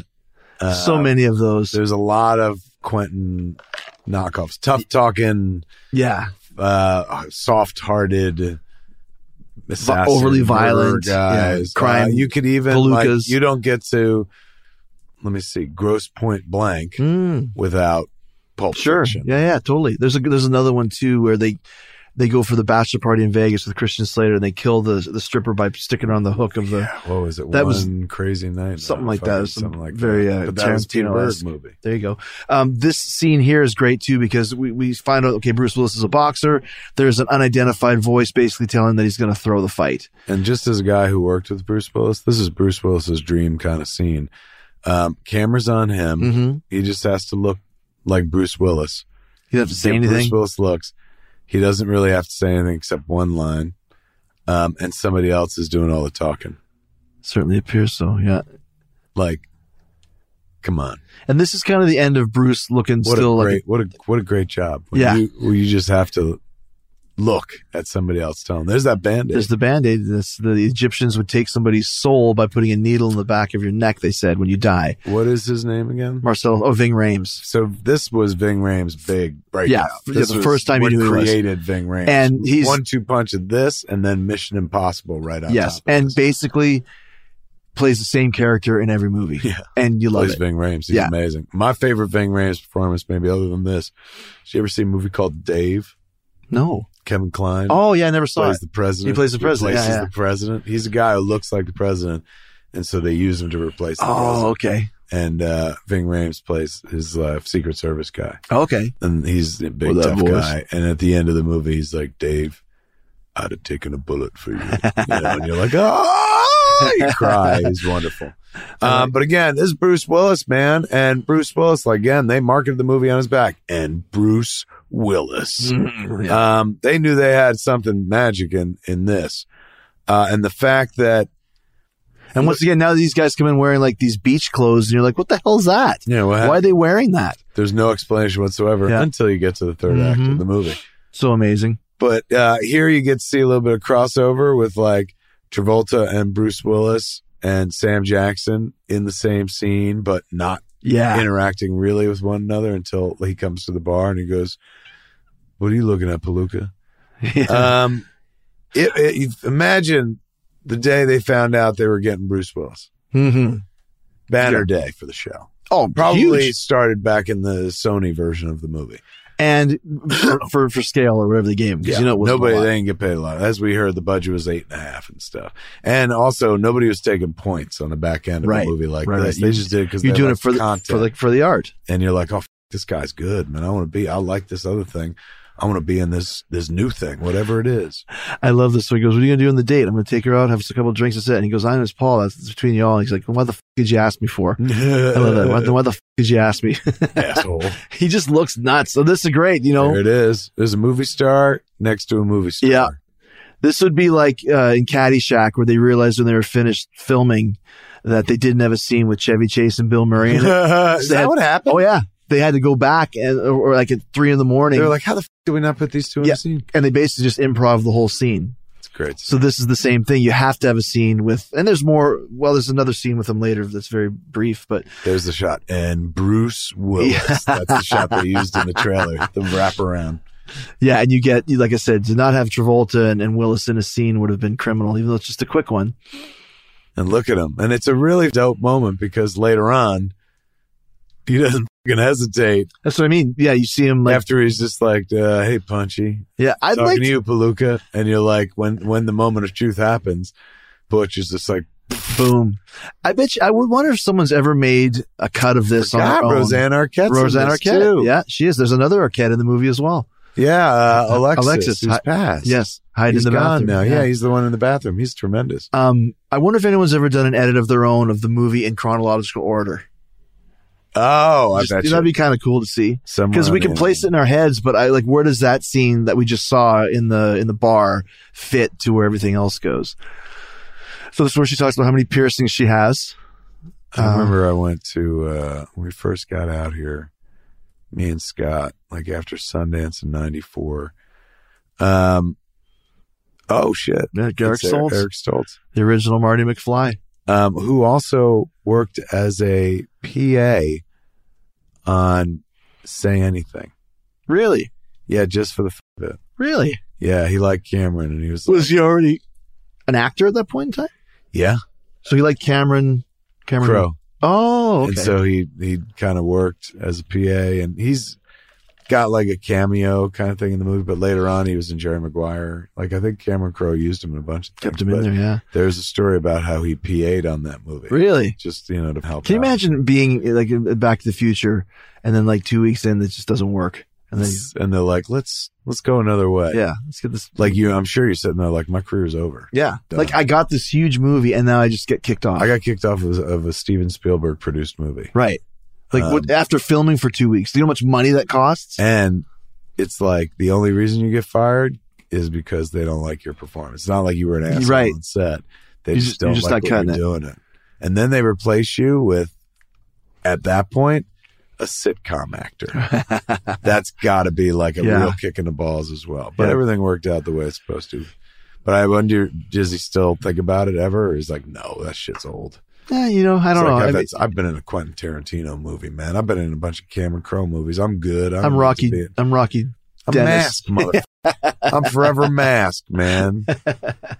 This is when he comes to Lance's house. Plus, he was in Scow, bitch. Some Kind of Wonderful. Oh, that's right. He's the one that Little Drummer Girl falls in love with. He's a John Hughes kid, man. He gets in at the 0 hour. He's a heroin dealer in this, and this is where Vinny Vega comes over. Wearing a Speed Racer shirt long before there was a Speed Racer movie. Right. And he's buying heroin because Coke is out, man. Heroin's coming back in a big way. And it's coming back. And also later on, we see some Fruit Brute in the movie, the cereal, one of the monster cereals. I remember when we first came out here, man, like we went out to eat at a restaurant. It was called The Olive. And the guy who owned the restaurant was dating Rosanna Arquette. So the guy who took us out, it was like the head of a studio or whatever. He was like, this is blah, blah, blah. He owns this place where the farmer's daughter is now. And he was sitting there with Rosanna Arquette, who was like famous when I was a kid, man. Like, and famous when I walked in there as well. Desperately seeking Susan. Huge. So, we said hello and she was like, hi. And he was like, these guys did Clerks. It was a movie at Sundance this year. And I remember just being like, oh my God, she's been in so many movies. Wasn't she, I could get her autograph. I was thinking single white female and another Tarantino alumni. Ever happened to Bridget Fonda? Bridget Fonda is currently married to Danny Elfman. Oh, okay. Bridget Fonda was also in Quentin Tarantino's Jackie. That's what I was saying. Another stoner girl. Another little beach girl, surfer girl. She was super hot back in the day. And wait, what is the connection between Eric Stoltz and Bridget Fonda? Didn't they date at one point? I think so. Yeah, I think they had a relationship. They were. Maybe that's how he knew her from the. Maybe she was hanging around on the set or something. But she was also huge star. Yeah. Oh my God. Leading lady. She was like it. Yeah. That's why I can't believe that she's not. She was Anne Hathaway. And plus with the Fonda name, Hollywood loves the lineage. I bet you sooner or later she comes back. Oh, look, he does rear projection. Oh, that's great, yeah. So that's a car on a sound stage, and they're just shooting, projecting. While he's shooting heroin. And once again, all of these, I always love that shot with the blood coming in there before he shoots the heroin that he's cooked. Movie taught me how heroin was done. I had no idea that you had to pull your blood in and then mix it and then shoot it back in. Yeah, no, he's just didn't know that you could drive a car while you were high. It's interesting too, like Travolta, when you haven't seen him in a while, he's a little bloated, right? And you're like, oh, he's a little, it's not the John Travolta I remember, but he's still got those movie star looks. No doubt. So the idea was, I'm going to get lit because I'm going to go out with my boss's wife. Yeah, so his boss went out of town, and because his wife obviously can't stay home for one night. And the boss's wife is an old trope from Pulp. This is good call. It's taking it and spinning that story. So, a Pulp trope would be like, no, I can't, and I've fallen for the boss's wife. And as we know, things go a lot. Right. Yeah, exactly. Things go askew. Story. Which is interesting because you almost wonder if she doesn't have what happens to her, would they have ended up getting together? Because it was going down that road. That's the thing. He's the king of subversion, right? Right. Like you think you know what you're about to get, and then all of a sudden Sam Jackson shoots the kid in the stomach on the couch, and suddenly we're in a different place. And this is also too after they've just built up the whole Antoine Rocky Horror with the foot massage and all that stuff. And so what would have happened if he would have, done the dirty with the boss's daughter? He would have been killed, but he would have been killed worse. Yeah. If he killed the boss's daughter with some bad heroin. Because she overdosed on the heroin. Good point. It was good heroin. That's the point. Yeah. It's just pure heroin. Which you cannot snort. This is, I remember seeing this place and being like, this counts as like, this is a rich person's house? That's their guest house. Is that what it's meant to be? I don't know. I just made it up. It is, yeah. I mean, I don't know. I'm not bragging, but I've been in way bigger houses than that. I love Two Shakes of a Lamb's Tail. That's a very Uma-esque thing to say in the Tarantino universe. Now, this is the first crossover with Uma. Yeah. And if I remember my film history correctly, they're on the set of Pulp Fiction. Yeah. And, you know, she starts talking about like, oh my God, we should do a movie about like this chick who's this kind of like, and I spit on your grave, and she's just a revenge. Female and, Bruce. She's like a bride, and that's where Kill Bill was born. Yeah. The set of this movie between the two. That's why it says like story by, you know, Uma Thurman. U and Q. Oh, Because they kind of came up with the were they dating, or was she? I know he called her his muse at one point. I think she was more like I never got the impression they dated. But I know he did call her his muse, like inspirational. Like his Molly Ringwald to his John Hughes, right? Like the person that really got the best out of him. Now isn't and there she is, the first time we're actually seeing her. Yeah, which is weird. And she's got that like makeup that makes her look like old Hollywood, that wig and that makeup. Old, because you always saw her with blonde hair, and she's got that, you said, old school Hollywood hair. Now isn't Uma's daughter? I know Uma's daughter is in Stranger Things. Don't be a rectangle. You notice that? I know. Yeah, I know, but it is kind of a rectangle.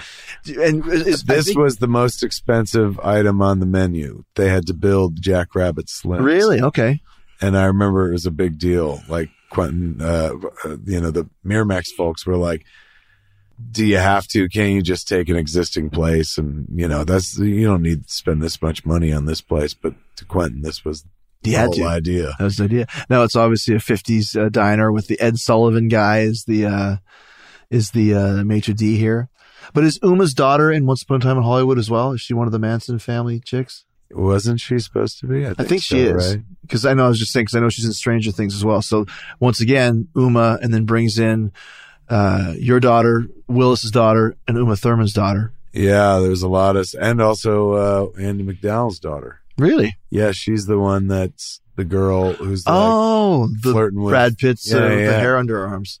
It's so funny you notice that too. Yeah. I too was just like, is that hair under her arms? Now they got Ricky Nelson's up there singing, Little Richard's at the table. They got Marilyn Monroe. But look at the set. They had to bring in cars, turn them into like this place doesn't exist. They had a gutted restaurant that they There's Steve Buscemi's Buddy Holly right there. It is. My name is Buddy. It's one of those places. The rent on this would be so huge they would never make money on it.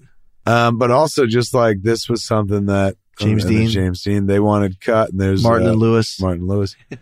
Something cut because it was going to cost $1 or $2, but the dude had a vision where he's like, no, there's Zorro. Well, and the fact that they allowed him to keep that vision. $9.5 million. I like when they have the debate on which one is Mamie Van Doren, which one is Jane Mansfield, and which one is Marilyn Monroe. Right. She became the cover girl. The poster. Yes. Uma, laying belly down on a bed with a gun, reading a book that says Pulp Fiction with that outfit on too, right? With that outfit, that same wig. Very underdressed, like she's wearing really baggy clothes, but she's just got that sex appeal. She's some dude's wife, right? So she's not dressed to impress. She's not out there trying to get some dick, man. She's married. My name's Buddy.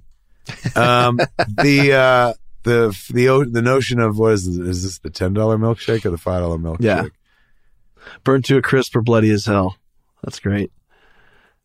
Yeah. Look once again, the ever present cigarette, which, what about you, Peggy Sue? What about you? The Durwood Kirby.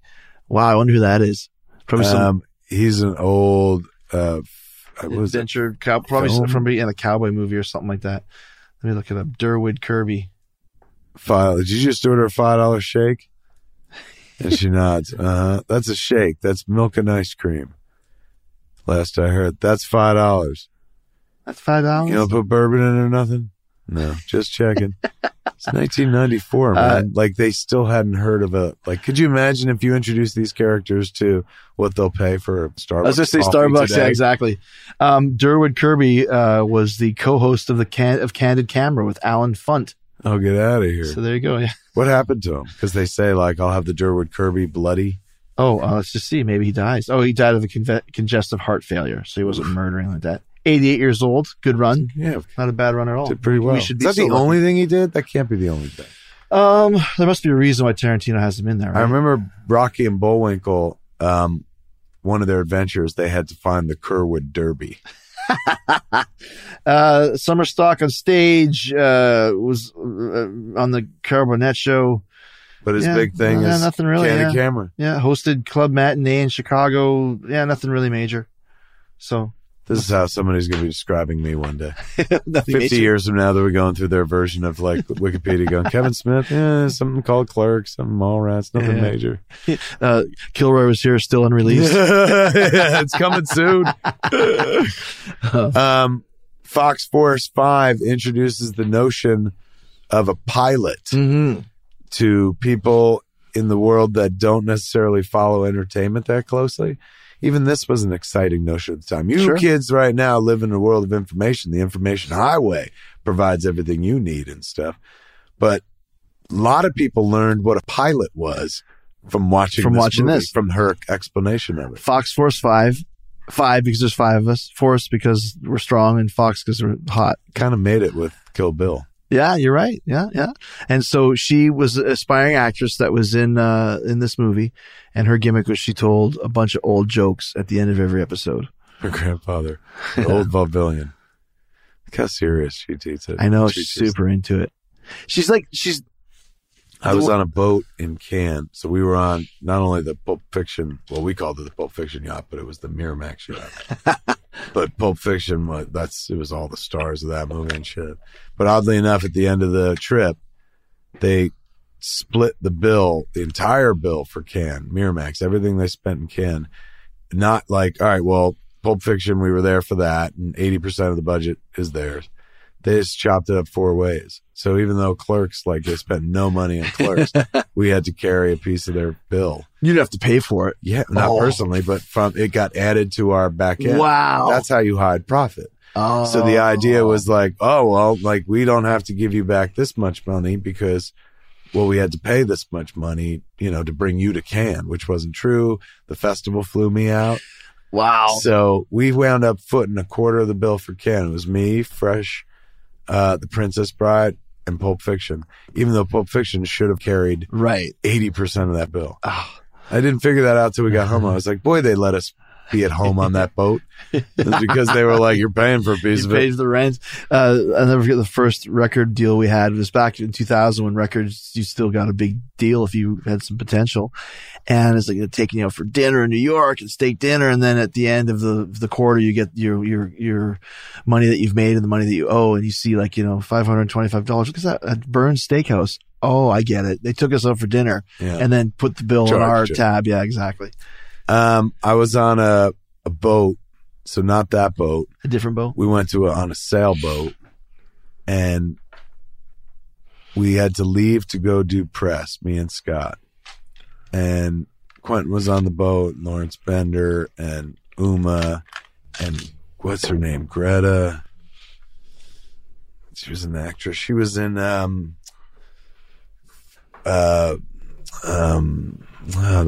Harrison Ford movie, Presumed Innocent. Oh, okay.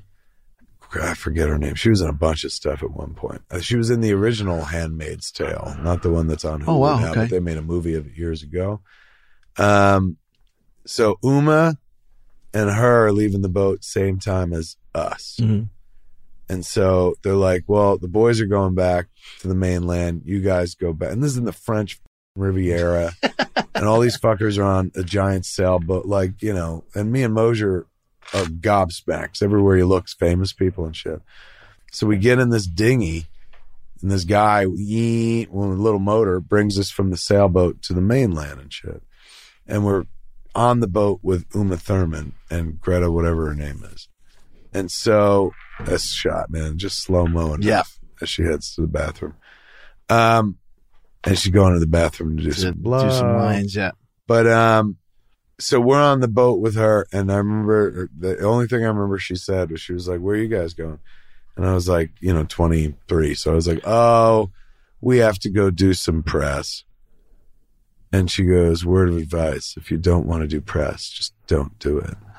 That's what Uma said. Yeah. Greta Scacchi. Greta Scacchi. That's it. Yeah. Well, I mean, what a concept, right? I remember. Well, but also it's like, you're at a place in your career where maybe that's a thing. I know. But I said, I didn't say this, but I'm like, I would never say no to somebody who wanted to talk to me. That's all I did this for, so people would want to talk to me. I remember the first time I was going to wrestle, they wanted me to be Cowboy Chris Jericho. I'm not a cowboy. Know nothing about cowboys. Hate country music. And I was telling this one guy. So they just picked it for the alliteration of I it all? guess, because it was from Calgary and they wanted some kind of Calgary. That's right, Cowtown. And I told the one guy who's in the business a couple years, like, oh man, they want me to be a Cowboy Chris Jericho. What am I going to do? He goes, just don't do it. I'm like, what? He goes, don't do it. I'm like, I have a choice? He goes, of course you have a choice. Just don't do it. I was like, yeah, I'm just not going to do it. Meanwhile, if some kid in his first match told me that he wasn't going to do an idea that I had, I would have made him freaking like the goofiest cowboy ever with a giant Dumb and Dumber cowboy hat and assless chaps, but they let me not do it. So yeah, want to do what press? Is the, this is off topic, but I mean, look, they're having a long ass conversation and a good one, but a long conversation. About having mindless conversation, and the conversation is mindless. But how goes AEW? So far, so good, man. We start October 2nd, or we might have started on TNT weekly. So a TV berth is October 2nd, every Wednesday, and that's a big deal. Yeah, it's nationwide cable TV, right? So yeah, it's cool, man. So after not really working much in the first 8 months, now we're getting started. So we got to show. And so you're back in the ring? Yeah. And you're a what do you call it? Beyond like a wrestler in it, but aren't you part owner? No. The owners are this family out of Jacksonville that they own the Jacksonville Jaguars. Oh, that's right. Right. So I'm just kind of the first face of the company until we build up some other names, because I'm the most established guy they have. Right. But they got a lot of great guys. It's going to be good, man. It's going to be good. So it's exciting. And so the TV thing. Now, when was the last time? Like, I know you were. Didn't they start in Japan, the AEW thing? Kind of the crux of it. New Japan Wrestling? Yeah, it kind of did. That's where a lot of the guys were working. So when was the last time you wrestled on like American TV? Well, 2017, maybe. So you got like a nice 2-year fucking build up where people are like, I can't wait to see this. Yeah, exactly. So it's going to be cool, man. It's Now you're a guy who deals boots on the ground with a fan base, face to face with the shows with Fozzy, with the cruises and stuff like that. Do you think, can you notice a difference in like, I'm not on a show all the time versus like, oh, I'm on a show? Yeah. Really? Yeah. So one beast feeds the other for sure.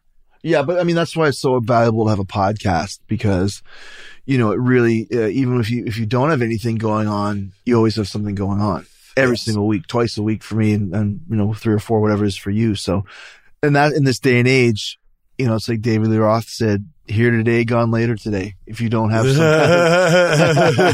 here today, gone later today. Ow. You got to have something going on, So, okay. So here we go. Ed Sullivan and, I believe that's Jane Mansfield, not Marilyn Monroe. Oh, is it Maryland? Yeah. They're going to have a dance contest here. And this is where, once again, it's a very cool kind of homage to John Travolta's great career. The whole restaurant, even though it's like kind of mostly 50s, looks like Once Upon a Time in Hollywood. It does. Like with all the posterage and whatnot. Yeah. That's the thing about this movie. It never really gives a year. No. It has a kind of timeless. It could be any time. Right. Exactly. Some of the stuff, this looks like from the 60s here. She looks like she's from, I don't know, like you said, old school Hollywood. But, and then, Samuel Jackson looks like he's from 1972. So we don't really know. Here she comes, once again. She's going to kick off her shoes. Yeah. I mean, it's so funny. I never would have thought about it. Like, until you pointed out, she's just wearing her outfit as a tuck shirt. Yeah. It's very unappealing. And she gives his name, Vincent Vega. A little Elvis Presley thing there. And once again, you're looking at John Travolta, who the last time was on a dance floor was like the hottest guy in Saturday Night Fever or Grease. But when he dances, everyone just like, it takes you back to your childhood. Yeah, because he's a great dancer. Even when they're doing the little thing with the eyes and stuff, and this is where shit goes down between the two of them. This is where, if she hadn't had the accident with if she doesn't wind up doing all the heroin, they might have ended up doing each other. Because he has that whole like, you're going to go home. Mm-hmm. You're going to jerk off. You're going to go sleep. That's all you're going to do. He's talking himself out of it, right? And Once John Travolta saying that shit. Yeah, So right. look at this shit, man. Like Quentin knew exactly what he was doing. Yeah. Blaze it big, wide, so you can watch actually John Travolta dance before he brings you in. Yeah, on his tiptoes there, which is killer. Great song too, the Chuck Berry. Not a hit of Chuck Berry's, but just now she's getting sexy. She looks super. Like I think the way that she's dressed in her hair, I never really found her hot until about now. Now she's super hot. The swim, bro. And it was just on the little eyes. How many people would do that to this day? That's one thing I learned when I did Dancing with the Stars. Don't try and be funny when you dance. Is that right? Because everyone wants to be funny when they dance, right? Like, oh, look at me. If you're really into it, that's the art form of it. Like them. Like they're not trying to be funny. They're just into it. Letting it all go. Little twist there. The nice kind of note of them being on a big old 45. Oh, yeah. Little ponytail there. Looks like an old Denny's, doesn't it? That they gutted and went for it. But like, look at the neon sign in the background of the cocktails. That's so like old school Hollywood. You go into any bar like in Burbank, you're going to see that sign. Completely fabricated. Most expensive part of the production. Wow. Did they film this in Hollywood? I guess it was all out here. The diner was filmed there, yeah. Man, once again, like you forget that he just goes as long as he wants to go. Yeah. And there's no real significance to the dance scene.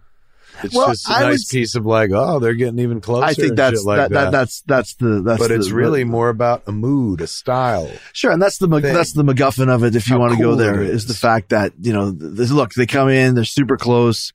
They say the number one thing when somebody wants to know you, shall we say, is there's lots of touching and feeling. If someone's touching you, that's a sign.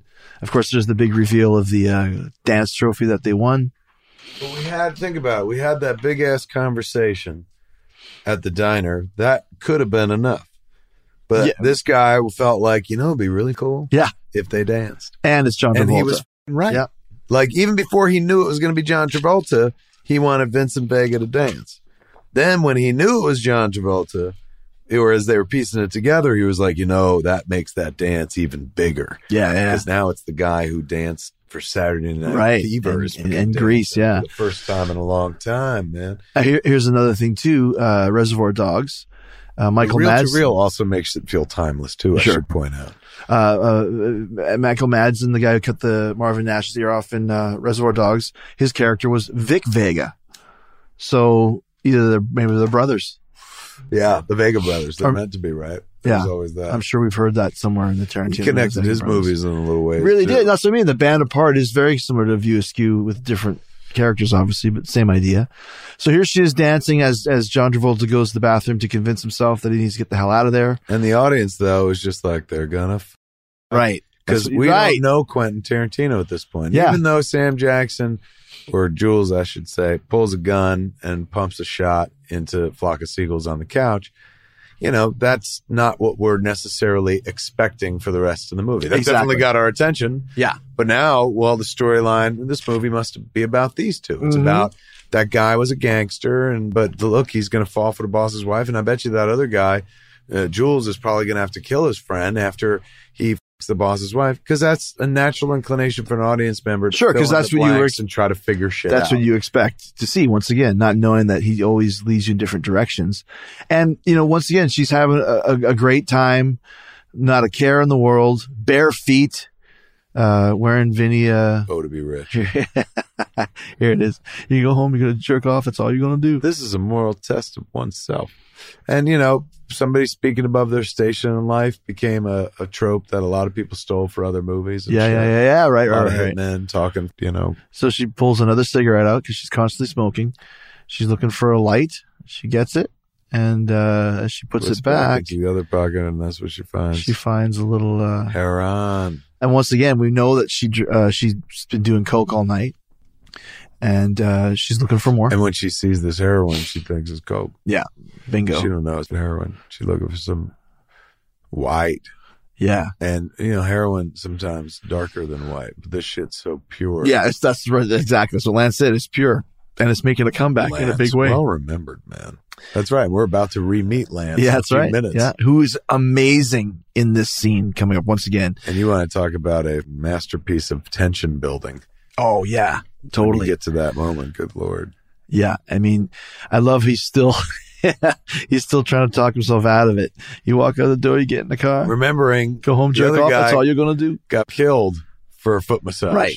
And he's pretty much ready to. Well, the thing is she going to do that? You know, I mean, what kind of a girl is Mia Wallace here? We don't know. I'm thinking she does a few lines and they're ready to. Yeah, that's true. Yeah, but she does one line, and the reveal here, it just right away burns her. Or and maybe she's just lonely and she just wants to party. Maybe she wasn't gonna fuck him. Yeah, you know. Right. Boom. It's killing her nose, and she is out. Boom. Blood. I remember first seeing this, and I didn't understand what was going on. Oh, you didn't remember it was heroin? Or you didn't know? I didn't know snort heroin. That would do that. Like, I'm like, what is the problem? Scott's like, you can't do that. Like, why? And he's like, you're just not supposed to snort heroin that pure. Oh, right. Because once again, we saw that, oh, look at this. The blood, the puke. She's out of it, man. That's brutal. So is that what happens? What do you mean? Like, do you snort pure 100%? I guess I'd have to take his word for it. I don't think you and I will ever, and the puke in there. Looks like vanilla pudding. So at this point, he knows he's in big trouble. Yes. Oh my God. And the audience is right with him because they're like, oh my God. Now the movie is she's going to die. Right. He's on the run from this. I don't know what that boxing Bruce Willis thing was, whatever, but now you forget about it because you're back here in this chase of bringing Mia to Lance's house to save her life. Look at that old school cell phone. It might actually be one of there's Fruit Brute. Yeah, it might actually be one of the first cell phones. Yes, yeah, you're absolutely right, and it also kind of puts it in an era. I mean, it's a flip phone, but it's like still something that where you're like, well, that was clearly they had cell phones at that point. Fruit Brute was one of the Boo Berry monster cereals. Yeah, Count Chocula. Yeah, Frankenberry. That was Eric Stoltz's shot in the trailer. Him looking to the right, looking bored. He's very much a young Big Lebowski. Yes, right. He's got the same hair, same bathrobe. He's the typical neighborhood dealer. That's not Fruit Brute in the bowl, though. Oh, looks like it's Kix. Jody, yeah, I thought you told these assholes. I said I want to tell this asshole. And then they hear the. Yeah, I love this. Wait a second. Are you on the phone? Who is this? Prank caller. Yeah, he's big trouble, man. He's basically saying that your heroin is going to kill my boss's wife. So first time you're seeing this back in the 90s, early 90s, you're like, oh my God. So now this is the story. Yeah. This becomes the new crux of the movie. Yeah. And it's changing on a dime too, right? Because like you said, 3 minutes ago, we thought, oh, it's going to be a story, but he fucks his boss's daughter. And then at a certain point, you just give up trying to figure out. Yeah. I think the next switch where it goes, I think the next scene, if I recall, is the Christopher Walken scene. Really, and that's another like, what the hell is going on? Here he comes, smashes right, and a great shot there by Tarantino too, going straight out the door. One camera, and here she is. Brings her out. She's out. She's done. I wonder if it was two cars. How do you mean? Like one car went past, and the other car is preset. That's probably the safest way to do it, right? You wouldn't think. It was pretty convincing, but looking at the angle of the car, I bet you it went in hot past the houses. I just don't see where it could have went. Now here's the reason. Yeah, this definitely had to be all preset. Yeah, he busted chimney and shit. Right. And now he says, if you don't help me, I'm going to tell Marcellus Wallace that you didn't help me. He just grabbed her like a rag doll. And I love Roseanne Arquette's total bitch, right? Lance! It's 1:30 in the goddamn morning. Yeah. There's a lot of light coming through that window for 1:30 in the morning. Street lights. This is a masterpiece of tension. Yeah. And once again, one shot. Camera just swinging back and forth. There's got to be an edit in here somewhere. Let's see. Let's wait for the edit. Yeah. I'm sure they get close and stuff. Also, see, they're still following as he goes back into the room, into the medical book, though. Also, the first look into like a suburban drug dealer's house. Right. Normally in movies, the house is a den of iniquity and blah, blah, blah. This looks like every guy that was my friend and got their own place when they were 18 or 19 looked like this. And this guy's selling heroin. Yeah, that's a big one, right? That's the face of drug sales right there. And once you're right, they haven't cut yet. They haven't cut. Far. Still all on the one shot. And it doesn't even look like it's on a tripod either. It's handheld there. Handheld. Yeah. And I love it. Once again, it's all falling apart. The wife's still bitching at him. Everyone's yelling at him. And he's like, he just wants to find the medical book. And wow, still no cut. I hadn't noticed this ever before. You got to watch that with Tarantino. He does it quite often where you don't realize it because they don't make a big measure cut. There's your cut. There. Yeah, exactly. So now we're down on the floor. Man, I'll never forget this scene because you're like, what? And you hear them. And also a notion that I hadn't heard before. Like you could give somebody an adrenaline shot and save their lives. When they go to her chest cavity and it goes, like it actually makes that sound. It's just like, noise. Like, you have to, how hard you have to push that needle to get through that. Oof. Right? And again, educational. Who knew any of this was a thing? Right. I didn't know you could do this. I don't do heroin. No. I had a buddy that did heroin. Thankfully, he cleaned up his act. Good for him, yeah. But never heard about this. No, I didn't. Like you said, I didn't know there was a magic shot. I mean, look at the size of that needle.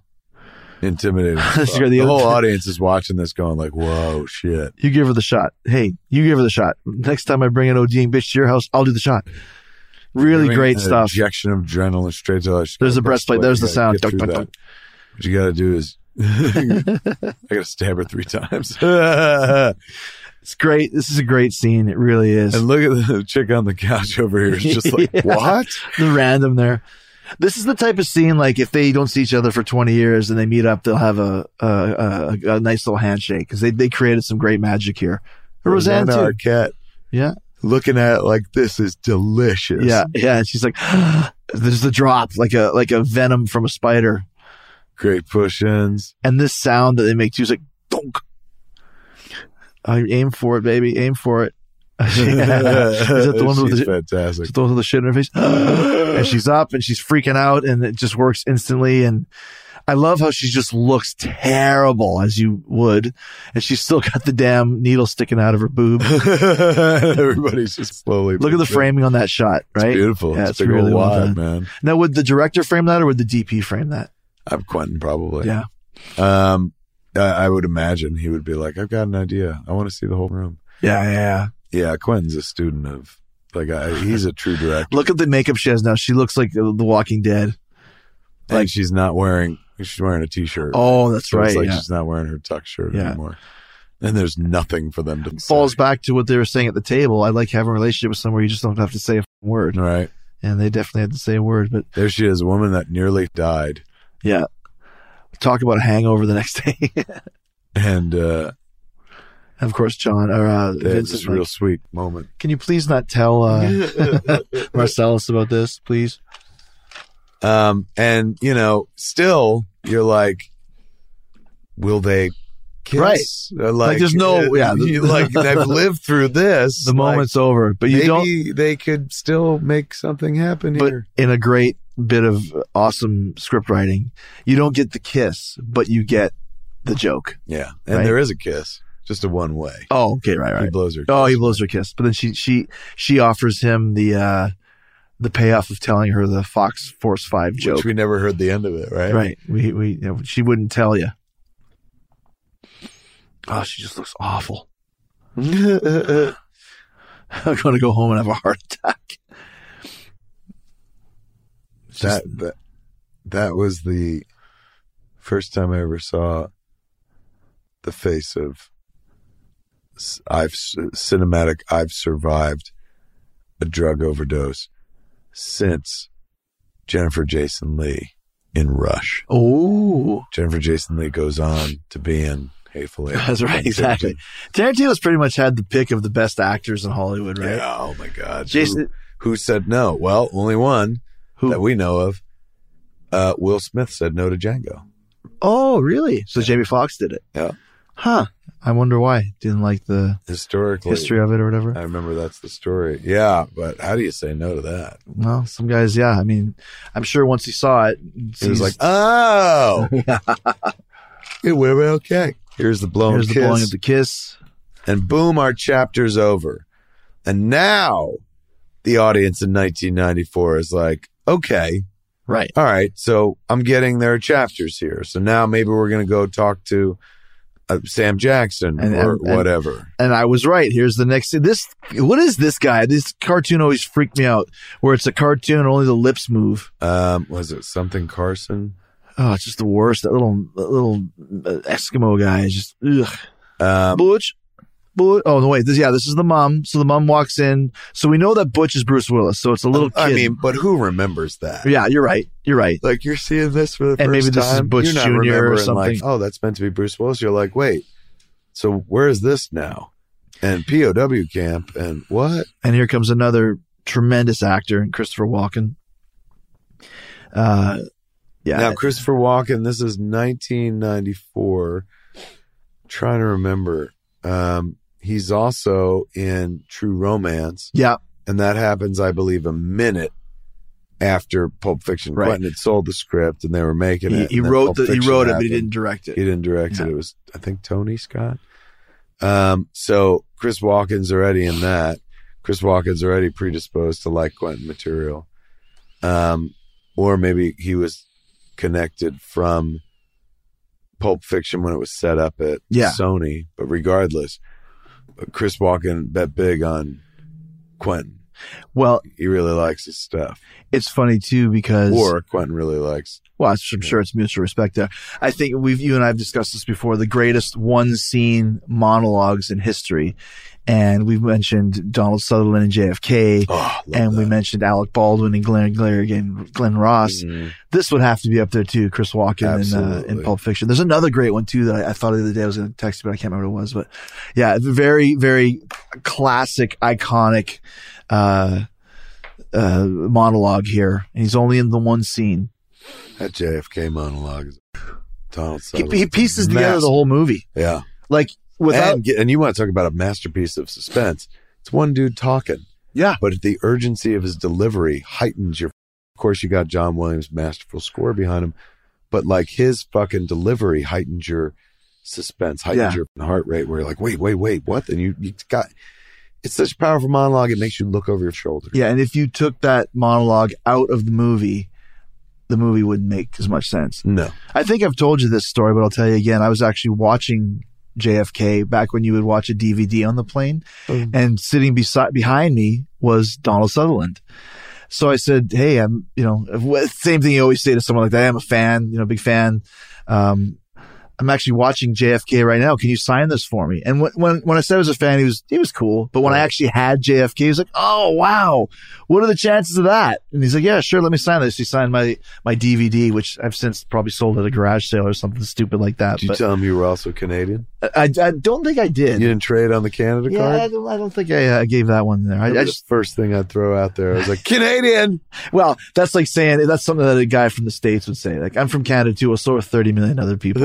And that guy from the States would be like, oh, you're from Canada? Do you know Dave in Montreal? Yeah, you met him, right? He's the guy in Vancouver runs the Jappa Dog cart. Come on, man. You know what I'm talking about. Come on, you know Bruce? Come on, man. So this is the big story of showing how important this watch is to Butch, because his dad gave it down, passed down generations from grandfather to dad, and then Christopher Walken had hit it up his ass. And they do, up until the moment they drop the ass bomb, it's a very serious and then monologue about being trapped. And then he goes into slopes, and then it becomes and then Quentin's got a Quentin has a real modicum of racism in his movies.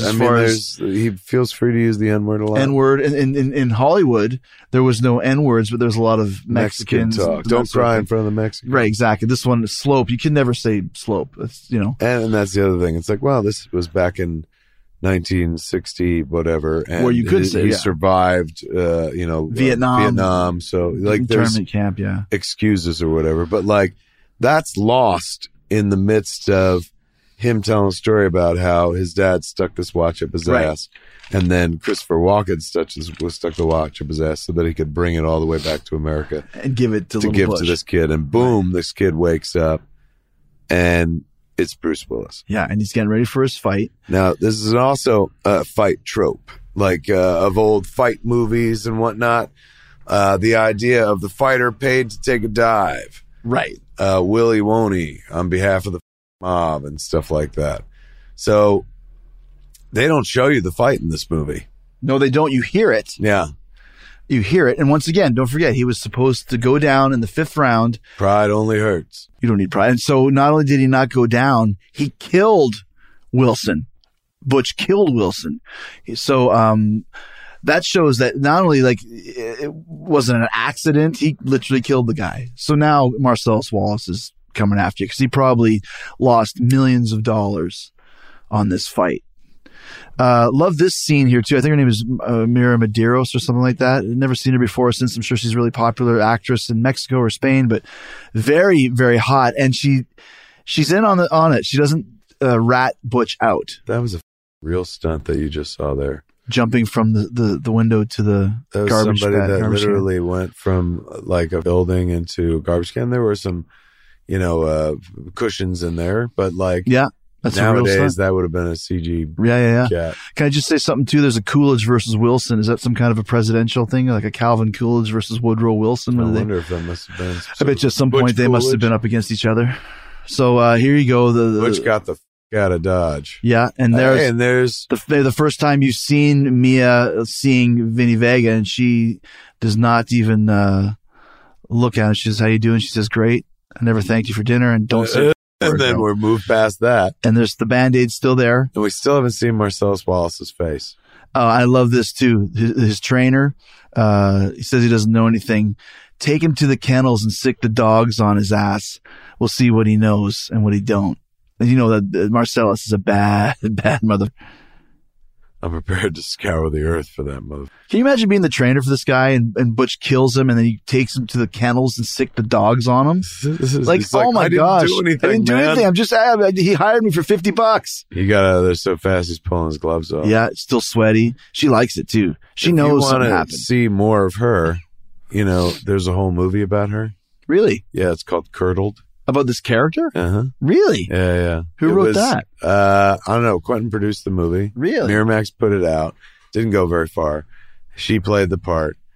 It was a character that she had done somewhere or something that Quentin liked. And so he was like, I want to use that character in this scene. So part of the deal was Miramax So the movie funded a movie for those people and her, and it was called Curdled, and it was her driving around a cab, and it's not vampires, but she lets some creatures at night. Yeah, she got to deal with. I'm trying to find her name right here. Just enter Curdled. Curdled. And Bruce just found out, or Butch just found out that Floyd died. Yeah, he beat him to death. Her name is Angela Jones, playing Esmeralda Villalobos. Villalobos, a cab driver, agents Butch escape. Her casting and character were inspired by her performance in the 1991 short film Curdled. Yeah. Later remade as a 1996 feature film with finance from Tarantino and again starring Jones. Yeah. So he saw some short film called Curdled and liked her and liked it. And so included her in the script for Pulp Fiction. And then later on, had to, or wanted to let them make Curdled as a feature. And in Slash's biography, it was mentioned that while recording the soundtrack for film Curdled, he had a huge crush on her, and the two had a short-lived relationship. Jones was the inspiration for Slash's song "Obsession Confession" that he wrote for the Curdled soundtrack. Wow. So there you go. So by Guns N' Roses was fascinated with Esmeralda Villalobos. And she's not, her name is Angela Jones. Right? I am Colombian. Wow, Butch. Hello, Butch. This is a scene that, like, if I was cutting the movie and they're like, you gotta lose some time, 2.5 hours. Like, come on. Yeah. Get it down to 2. This would be one of the first scenes on the show. Good point. I would have shown him jumping out of the window, or you don't even have to. They say You're it. Hearing it, they say everything, he's gone. And then you just see him hooking up with his lady. There's really no reason for this scene. Nothing happens. Once again, more rear projection. In black and white, no less, it looks like, right? Yeah. Yeah, what does this scene accomplish? What does it do?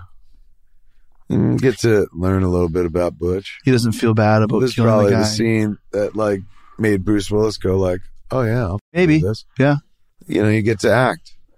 That's true. And she is a cool character. Once again, it's this. I guess he takes her she takes him to the phone booth and where he talks out here like, oh, okay, he screwed over Marcellus Wallace and bet big, and they're going to make a lot of money, right? And so let's collect, but we got to get out of town because these guys are looking to kill me. Yeah, and he said if the guy was a better boxer, he wouldn't have died. So go f his ass. So, there you go, man. Once again, it's you know this. I mean, you write amazing movies too. Like, how do you think of this shit? Like, okay, and then I'll have a boxer who screws over the guy, and then he ends up hitting him walking across the street, and they go to think about it as you're sitting around a video store down in Venice. Because then he worked at a video store, right? Yeah. And you sit around, you talk about it with your friends. Wouldn't it be cool if we did this thing in a movie? And one of your friends is like, yeah, man, you could do this. Like, I think Roger Avery's segment was The Boxer. Oh, that he wrote. Because, there's two, like, they share the screenplay Oscar. Right. Quentin directed, but it's a screenplay by Quentin Tarantino and Roger Avery. I don't think they're remotely friends anymore. Oh, I had a falling out. But they worked together at what was a video store? I forget what it was called. Gotcha. Manhattan Beach, not Venice, Manhattan Beach. I used to have a girlfriend that lived in Manhattan Beach. So I think, if I remember correctly, this segment, the boxer segment, was the his. one that came from it. So where does it come from? You're sitting around, you're like, I would love to do like, my version of those 50s and 60s movies, like, my spin on the boxer movie, my spin on like gangster movie and blah, blah, blah. And then the boss's wife, like I said, the tropes is what you keep using. Yeah. I mean, you take it and you remix it.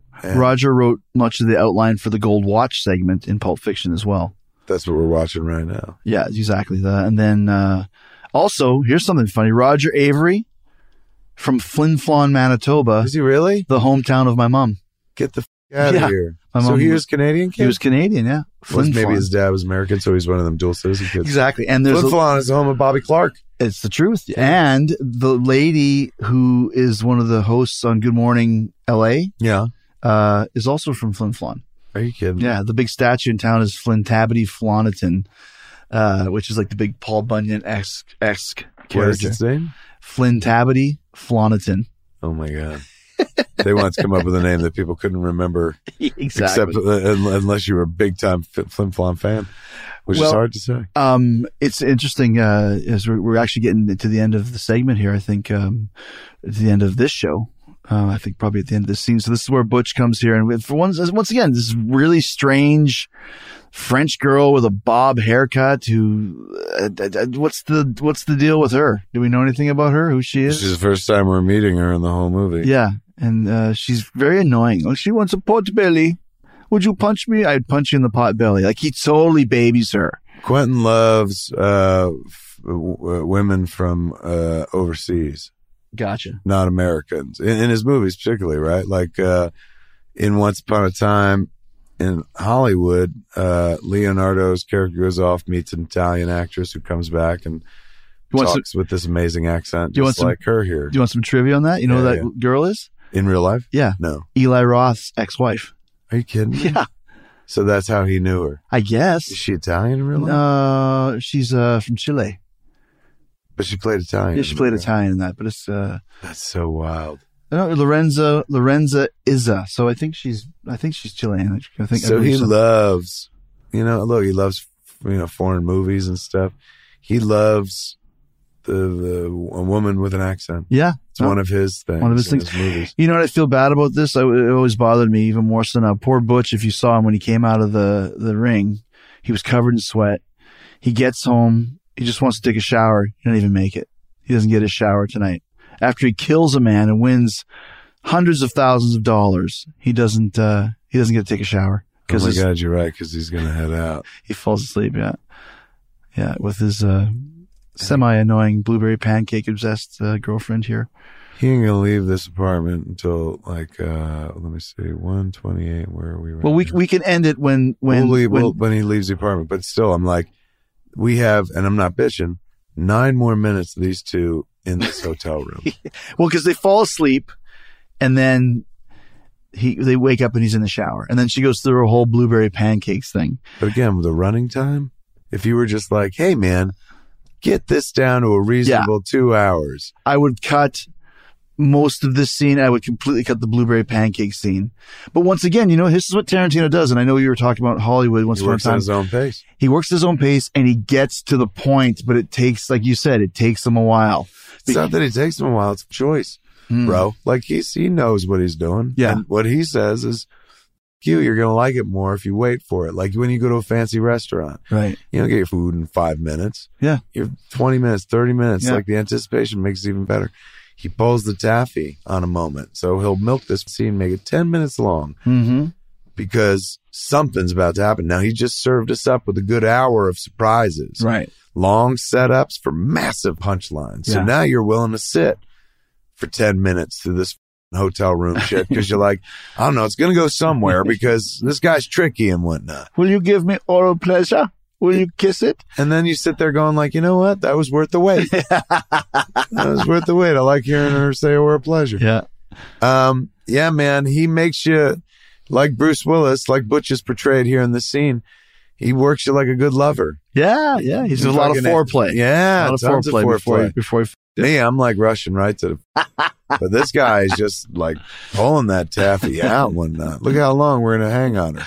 I love, and this we'll release this way after the movie comes up. I love in Jay and Silent Bob Reboot when the chick takes Silent Bob into the bathroom and gives him a little, how's your father? Of course, the chick is your wife, but I love that. That's the only way I get away with that. How about this retard? Don't call me retard. And then he does the voice. You could never get away with that. It's terrible. Look at that. Well, president can get away with that voice. Oh yeah. Oh my gosh. So, right. It is still, again, I ain't bitching. No, you're making a point. I just want to point out how good of a filmmaker he is. We're still in this hotel room. Yeah. Nothing has happened for quite some time. Nothing has happened, basically. Although we want to see Bruce's dick. So well, bad, right? He's like showed his dick in a couple movies, hasn't he? And you could kind of see it here, like at one point. Oh, shit! Woo! We saw his willy. You always know it's Bruce a good Willie. when you Bruce Willie is. You know he ain't he's proud of that dick. He ain't ashamed. Like, you couldn't pay me. I've been like wearing panties under that towel. This guy's just swinging his dick. You hear those stories where someone gets like a fake dick and pubic bush to put on, so it looks like a real dick, but even it's not your real dick. But basically, though, nothing. That would have been me. Please get me a fake stunt dick, please.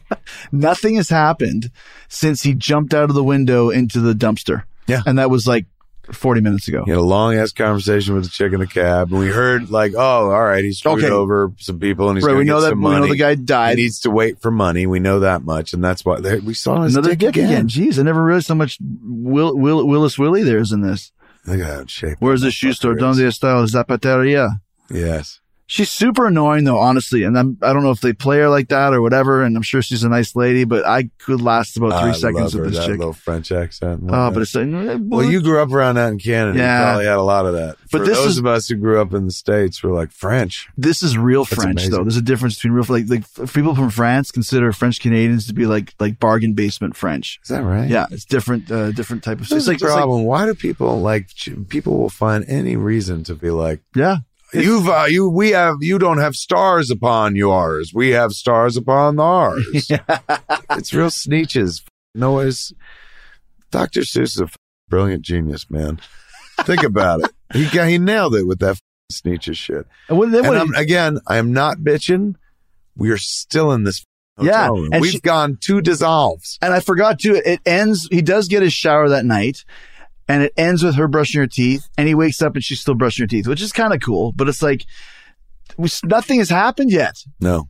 We've been in this room for a long ass time. Man. Is this The Great Escape with Steve McQueen right there? Yeah, he loves to take us to the movies and make us watch people watching movies. Yeah. We did the big scene of this, and Once Upon a Time in Hollywood, we go to the movies with Sharon Tate. That's right. Goddamn, I mean, I know she looks great, don't get me wrong, but I can't take my eyes off of him. Look how and That's what I mean. This is like I said. This is the last vestiges of Bruce looking like an ass kicker, looking hard. Beautiful body, man. He's tiny ass super nipples. hot. He's all sinewy. Hair looks good. Like he didn't lose his hair. He's still got. Looks like a choice now. Yeah. The hair thing. Yeah. And he's got the reflection going on the TV and whatnot while he's showing in the movie. But yeah, look at him. This is. I love the sea change here, though, man. Young Bruce right here. When he finds out that the watch is gone, this is when he goes from nice, happy, scratching his dick occurs to me as a real Bruce Willis move. That wasn't acting. That was just like that was another Pulp Fiction trope. Yes, they used to do that in the movie. Oh my God! Shut up already! Blueberry pancakes. You forget maple syrup. How long this scene is. Oh, and how bad her hair is. What is that? Look at that. Why she got kind of Uma-ish hair. It's what's the Joan of Arc? Is that what that is? Yeah, I think so. It's not a bowl cut. Well, Joan of Arc looks like Emo Phillips right there from the back. I was in Pulp Fiction. I was in Pulp Fiction. I had blueberry pancakes on Pulp Fiction. Any time of day is good for pie. Blueberry pie to go to pancakes. Okay, now. All right, enough. Still, editing wise, you could have gone from, we saw the story. We know how important the watch is. So. Kills the guy. You didn't, I'm not saying it makes the movie any less. It won an Academy Award for screenwriting. So me and what do we know? What do I know? Right. But that being said, this is what you got to get to. I guess his feeling was like, show him happy, show him getting along. But then do the flip where he goes nuts because we know how much this watch means to him. His dad carried him to Vietnam. You get a great moment where he's like, do you know how it got here? And she's like, no. And he's like, well, it's a long story. And we know that long story. And then she starts kind of crying, Oh, he breaks her. Yeah. She starts to bawl and he's had enough. Do you have any idea what he had to go through to get me that watch? Oh, time to go into it. We went through a lot. This shit you can set on fire. I expect you not to forget the fucking watch. And it's so funny, man, because we know the only reason he goes back for that watch is because of the monologue that Chris Walken That's did. right. And that's what means so much to him. Without that monologue, you're like, why does this crazy motherfucker need that watch? I mean, look, I like my dad too, but the gangsters are looking for you, man. Get the fuck out of there. Once again, though, it all pieces together once you see the whole thing. And, if you're patient, you're rewarded. And you get to see him wigging out and flipping out and stuff like that. Yeah. And then he calms down. Now he is a boxer. He's a guy who just beat a guy to death. He just beat someone to death with his hands. Yeah, exactly. Unnecessarily. Think about that. You shoot somebody, now stab somebody. Like Esmeralda Villalobos. You're like, what does it like to kill a man? With your hands. With your hands, exactly. Think about how crazy you have to be to beat somebody to death with your hands. And with boxing gloves on. Right. It's not even like, my bones are hitting your bones and shit. Yeah. Is that, here, I don't even know what I'm talking about. Your guy knows the fight game. Those boxing gloves, if you didn't have them on and you were just hitting like MMA people, do they wear anything? They, I think, have like a smaller type of gloves. That's something they arrange with the, wear 10-ounce gloves. I think they do. I don't know. If without the gloves, if the fight game was just about, I'm bare knuckle fighting you like Clint Eastwood, like Philo Beto, wouldn't that hurt? Thank you. Wouldn't that hurt so much more? Yes. Than a boxing glove. Well, that's why you have boxing gloves. You don't want to kill somebody in a boxing. But this guy, as we saw, he had boxing. There he is again. Look at that hot body. God damn it, he looks good. He's hot. God damn it, he looks good. Look at that. Look, he looks like a guy, he beat someone. And, you can see the beginning of a dad bod. It's not all sinew. There's, once again, this is 94 Bruce, not. But still, in 94, you can get away. In 94, that was, look how and then you put the, and you put the tight white t-shirt on there. I could never do that, dude. Look at that waist all tight and shit. Yeah. But anyway, what were we saying before I got lost in that? I just talking about the fight game, how hard you'd have to punch somebody. We saw him jump out with gloves on. So we know he didn't rip them off. Well, so he killed a man with those gloves. So how hard? And it's not. And the thing is too, it's not like he jumped on him from the mount and grounded and pounded and bashed his face in 15 times. He hit him once, twice, and killed him. So hit him in the temple maybe, or just got him in the right spot that actually killed him. So, and so that sets us up to know that this guy is lethal. He is lethal. And I think we should stop it now. No, we'll stop it after the impact. Oh, it goes to black. Great. And now he just flips out again. Specifically, remember, don't forget he's driving a shitty little shitbox car, her shitbox car. But now, mind you, the whole world's looking for him, and he knows that. Yeah. He don't want to get killed. He's all they have to do is get to the money, and they're out of town, and he's in the clear. I love the little Jackrabbit Slims out on the radio. Once again, all he has to do is just leave, but he has to get this watch, which takes him back to where? His house, his old apartment. Where everybody presumably would be waiting. Yeah, of course someone's going to be there, or they're going to have someone stationed there or something. And again, this is a masterpiece of suspense, because you're sitting here going like, oh, I think there's some kind of... They're going to be there. The watch ain't worth it, buddy. Don't do it. Don't do it. I think there's some kind of alarm going off in the background there too. And just a shitty area of town too, right? Like just empty lot, and it just sucks. So look at him, man. He's stealthily, like, we've been on him. We haven't cut this whole time. Yeah. So he's been tracking with him this whole time. There's a brown once again building all this anticipation, all the suspense. You're like, what the man? Yeah. They're gonna get him. All right, I've been watching this movie now. Right. I know that's right. He fucks me left and right. Yeah. There's no way he's going to get in there and they're going to kill him. And he's walk in, and the big black dude who we don't quite remember his name. We're finally going to see his face. Yeah. You're trying to see his face. And he's going to be wearing the watch. Yep. You looking for this? Something like that. We're trying to guess at this point, because now we're not guessing standard shit. We know this filmmaker is taking us on a journey. Right. So now he's making us use our imagination in a big bad way, going, oh, what the is he going to show us now, man, as he goes to this Mr. Miyagi Daniel-san like apartment complex. Great call. And you're like, come on. Yeah. They're on the other side of the door. They're all waiting. Someone's going to come from behind, or someone's going to hear something. See, this is cinema. The dude's like Hitchcock. Yeah. What a great shot right there too. Like as a, like you said, the cinematography, the key in the lock, adding to the suspense. And how slow and he goes, and bam, we're in. Obviously, nothing's happening. Okay. All right. Good. So far, so good. And then he gets cocky, of course. Now there's nobody in his room, in his house. There it is. There's the picture of her. There's his dad's watch. No, leave. Get the fuck out of there. But no, he has to stay because there's pictures of his dad fighting. He's getting cocky. So he decides to make some Eggo waffles or Pop-Tarts. No. What are they called? He don't make shit. Oh, that's right. Looking good, Butch. He hears the toilet. No, he's going for toaster pastries. Yeah. Oh my God, you're right. I always thought there was something already in the toaster. No, he puts them in there. He puts them in the toaster. Now he's getting cocky. I forgot. Right? And then he sees the submachine gun. Yeah. On the counter. Now I want to point something out too. Once we see what's the big reveal here, this is when he notices there's a giant submachine gun sitting on the countertop, or whatever the hell that thing is. It's a bad, and then the toilet flushes. And then there's a toilet flush, and we realize that, oh my God, Bush just got massive jump on these fools. Comes out and they look like, oh shit. And it was the guy who called him Palooka and Punchy. Yeah. He's reading a Modesty Blaze book, which Quentin was gonna, for a long time, was attached to direct, and on the Pop-Tarts. And there's the end of Vincent Vega.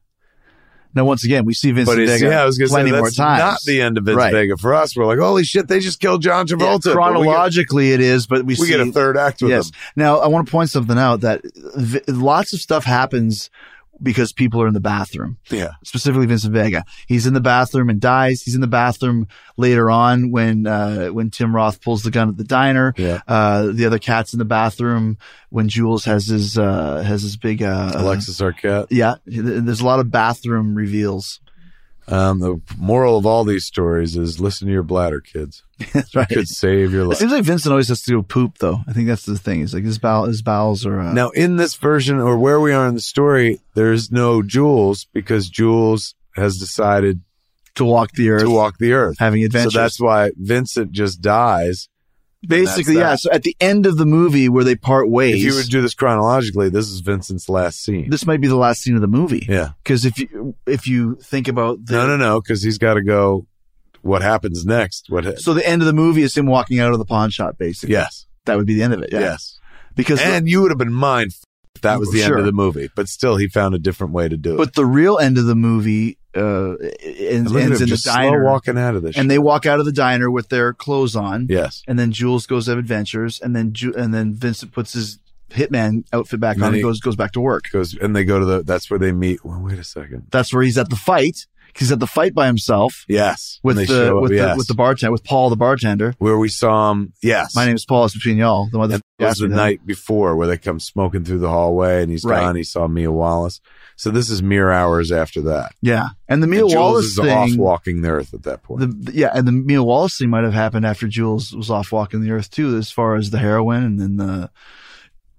Oh, because they talk about that? No, because they talk about him going out for a date, but. Yeah. They talk about him going for a date. He says, like, in the hallway of the fight, like when Bruce Willis is gone, he goes, how you doing? And she's like, good. I never thanked you for dinner the other night. But so this is what happens because they're at the bar where they're wearing the t-shirts. And so that's the last time you see Jules. He goes off and walks to the face of the earth. Yep. Then Vincent continues working, and they go from there. This song always reminds me of my dad. Oh, yeah? Oh, really? Big country fan. Is this I wonder what corner this is. I'm going to go find out what corner this is. The internet will know. What song is this? Is it the Righteous Brothers? The Statler Brothers. Statler Brothers. And look at this, walking across the street. We're going to see the face of Marcellus Wallace, but we've recognized those big earrings. What a great reveal. And the fact that he's looking at this guy and looking at him with recognition. He's like, motherfucker. Are you kidding me? And he just puts in drive. Bam! And then he gets hit. And it's just chaos. And it's all building up to the moment we get to see. There we go. Boom. Kathy Griffin. Yeah, and Karen Nakamura. We pause right there, folks, with 59 minutes and 37 seconds to the movie remaining, because we're going to finish the rest over on my podcast. Here we are, like we did last time. We're going to go over to Smodcast to finish it. But meantime, we are still on your show. Thoughts at this point? Once again, like you said, we have to watch this as if we haven't seen it before. And we're just... mind you, the like us going, or rather me going, you could lose this. Yeah.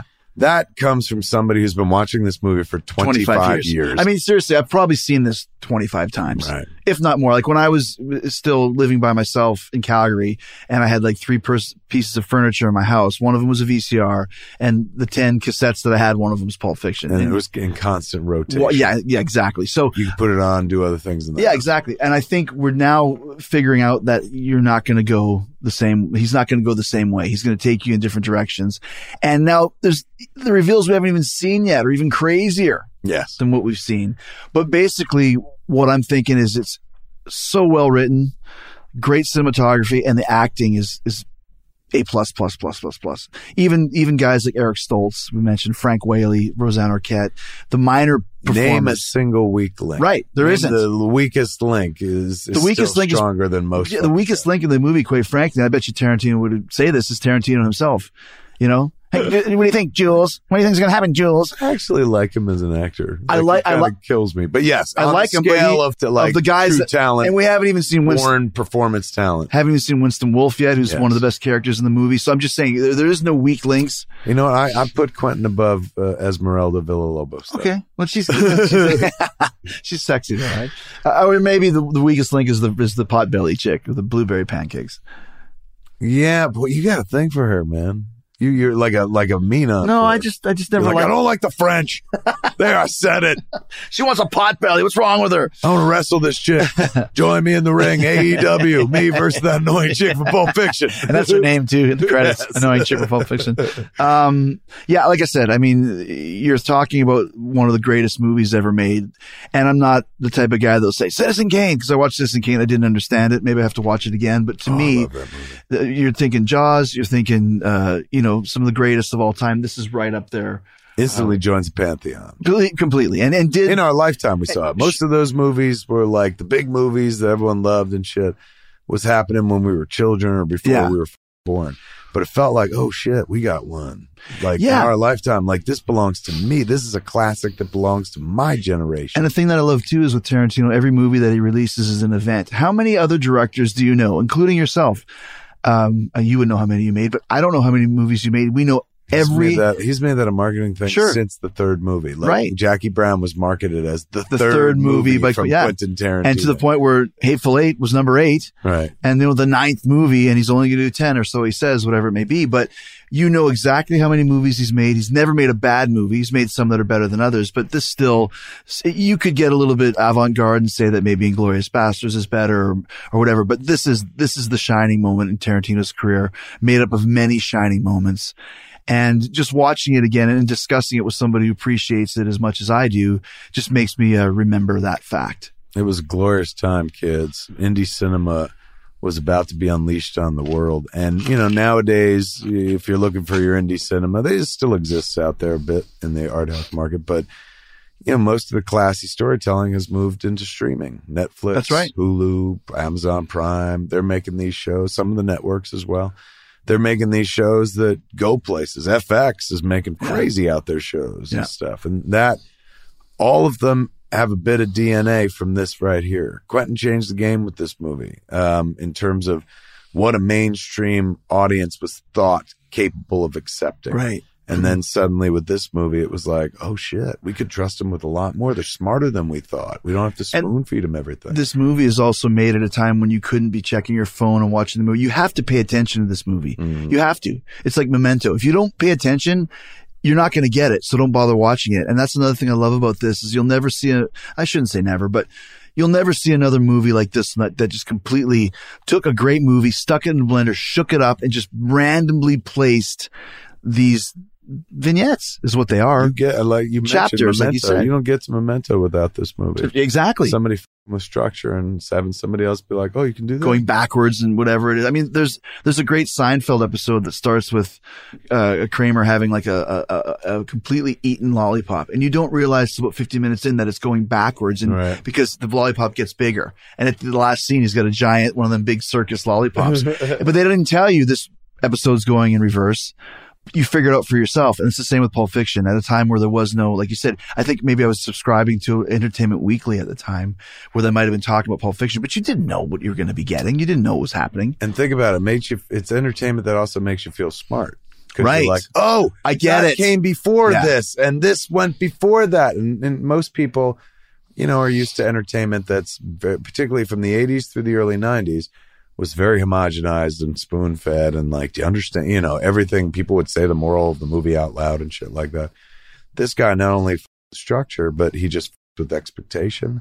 And he made you feel smart in the process. He made every audience member feel like they were in on the joke. He made cool movies with, like I said, with songs that you might have heard, but you could never place them, and actors that you hadn't seen, like Travolta, or you know, you can throw Bruce Willis in at the time when he didn't make movies like this. So it's all across the board, 2 thumbs up, and I'm excited to go over to Smodcast and listen to part 2. That's where we're going to talk about the rest of it. Don't forget, man, Jericho here acting his ass off in Jay and Silent Bob reboot, still everywhere around the world. And we're touring the movie and theaters and it, actually, it plays as it comes out in theaters. So it's at least still in theaters right now. Yeah, and November 14th. Yeah. You're coming to Tampa. I'm going to be there. You're going to that show? Yeah.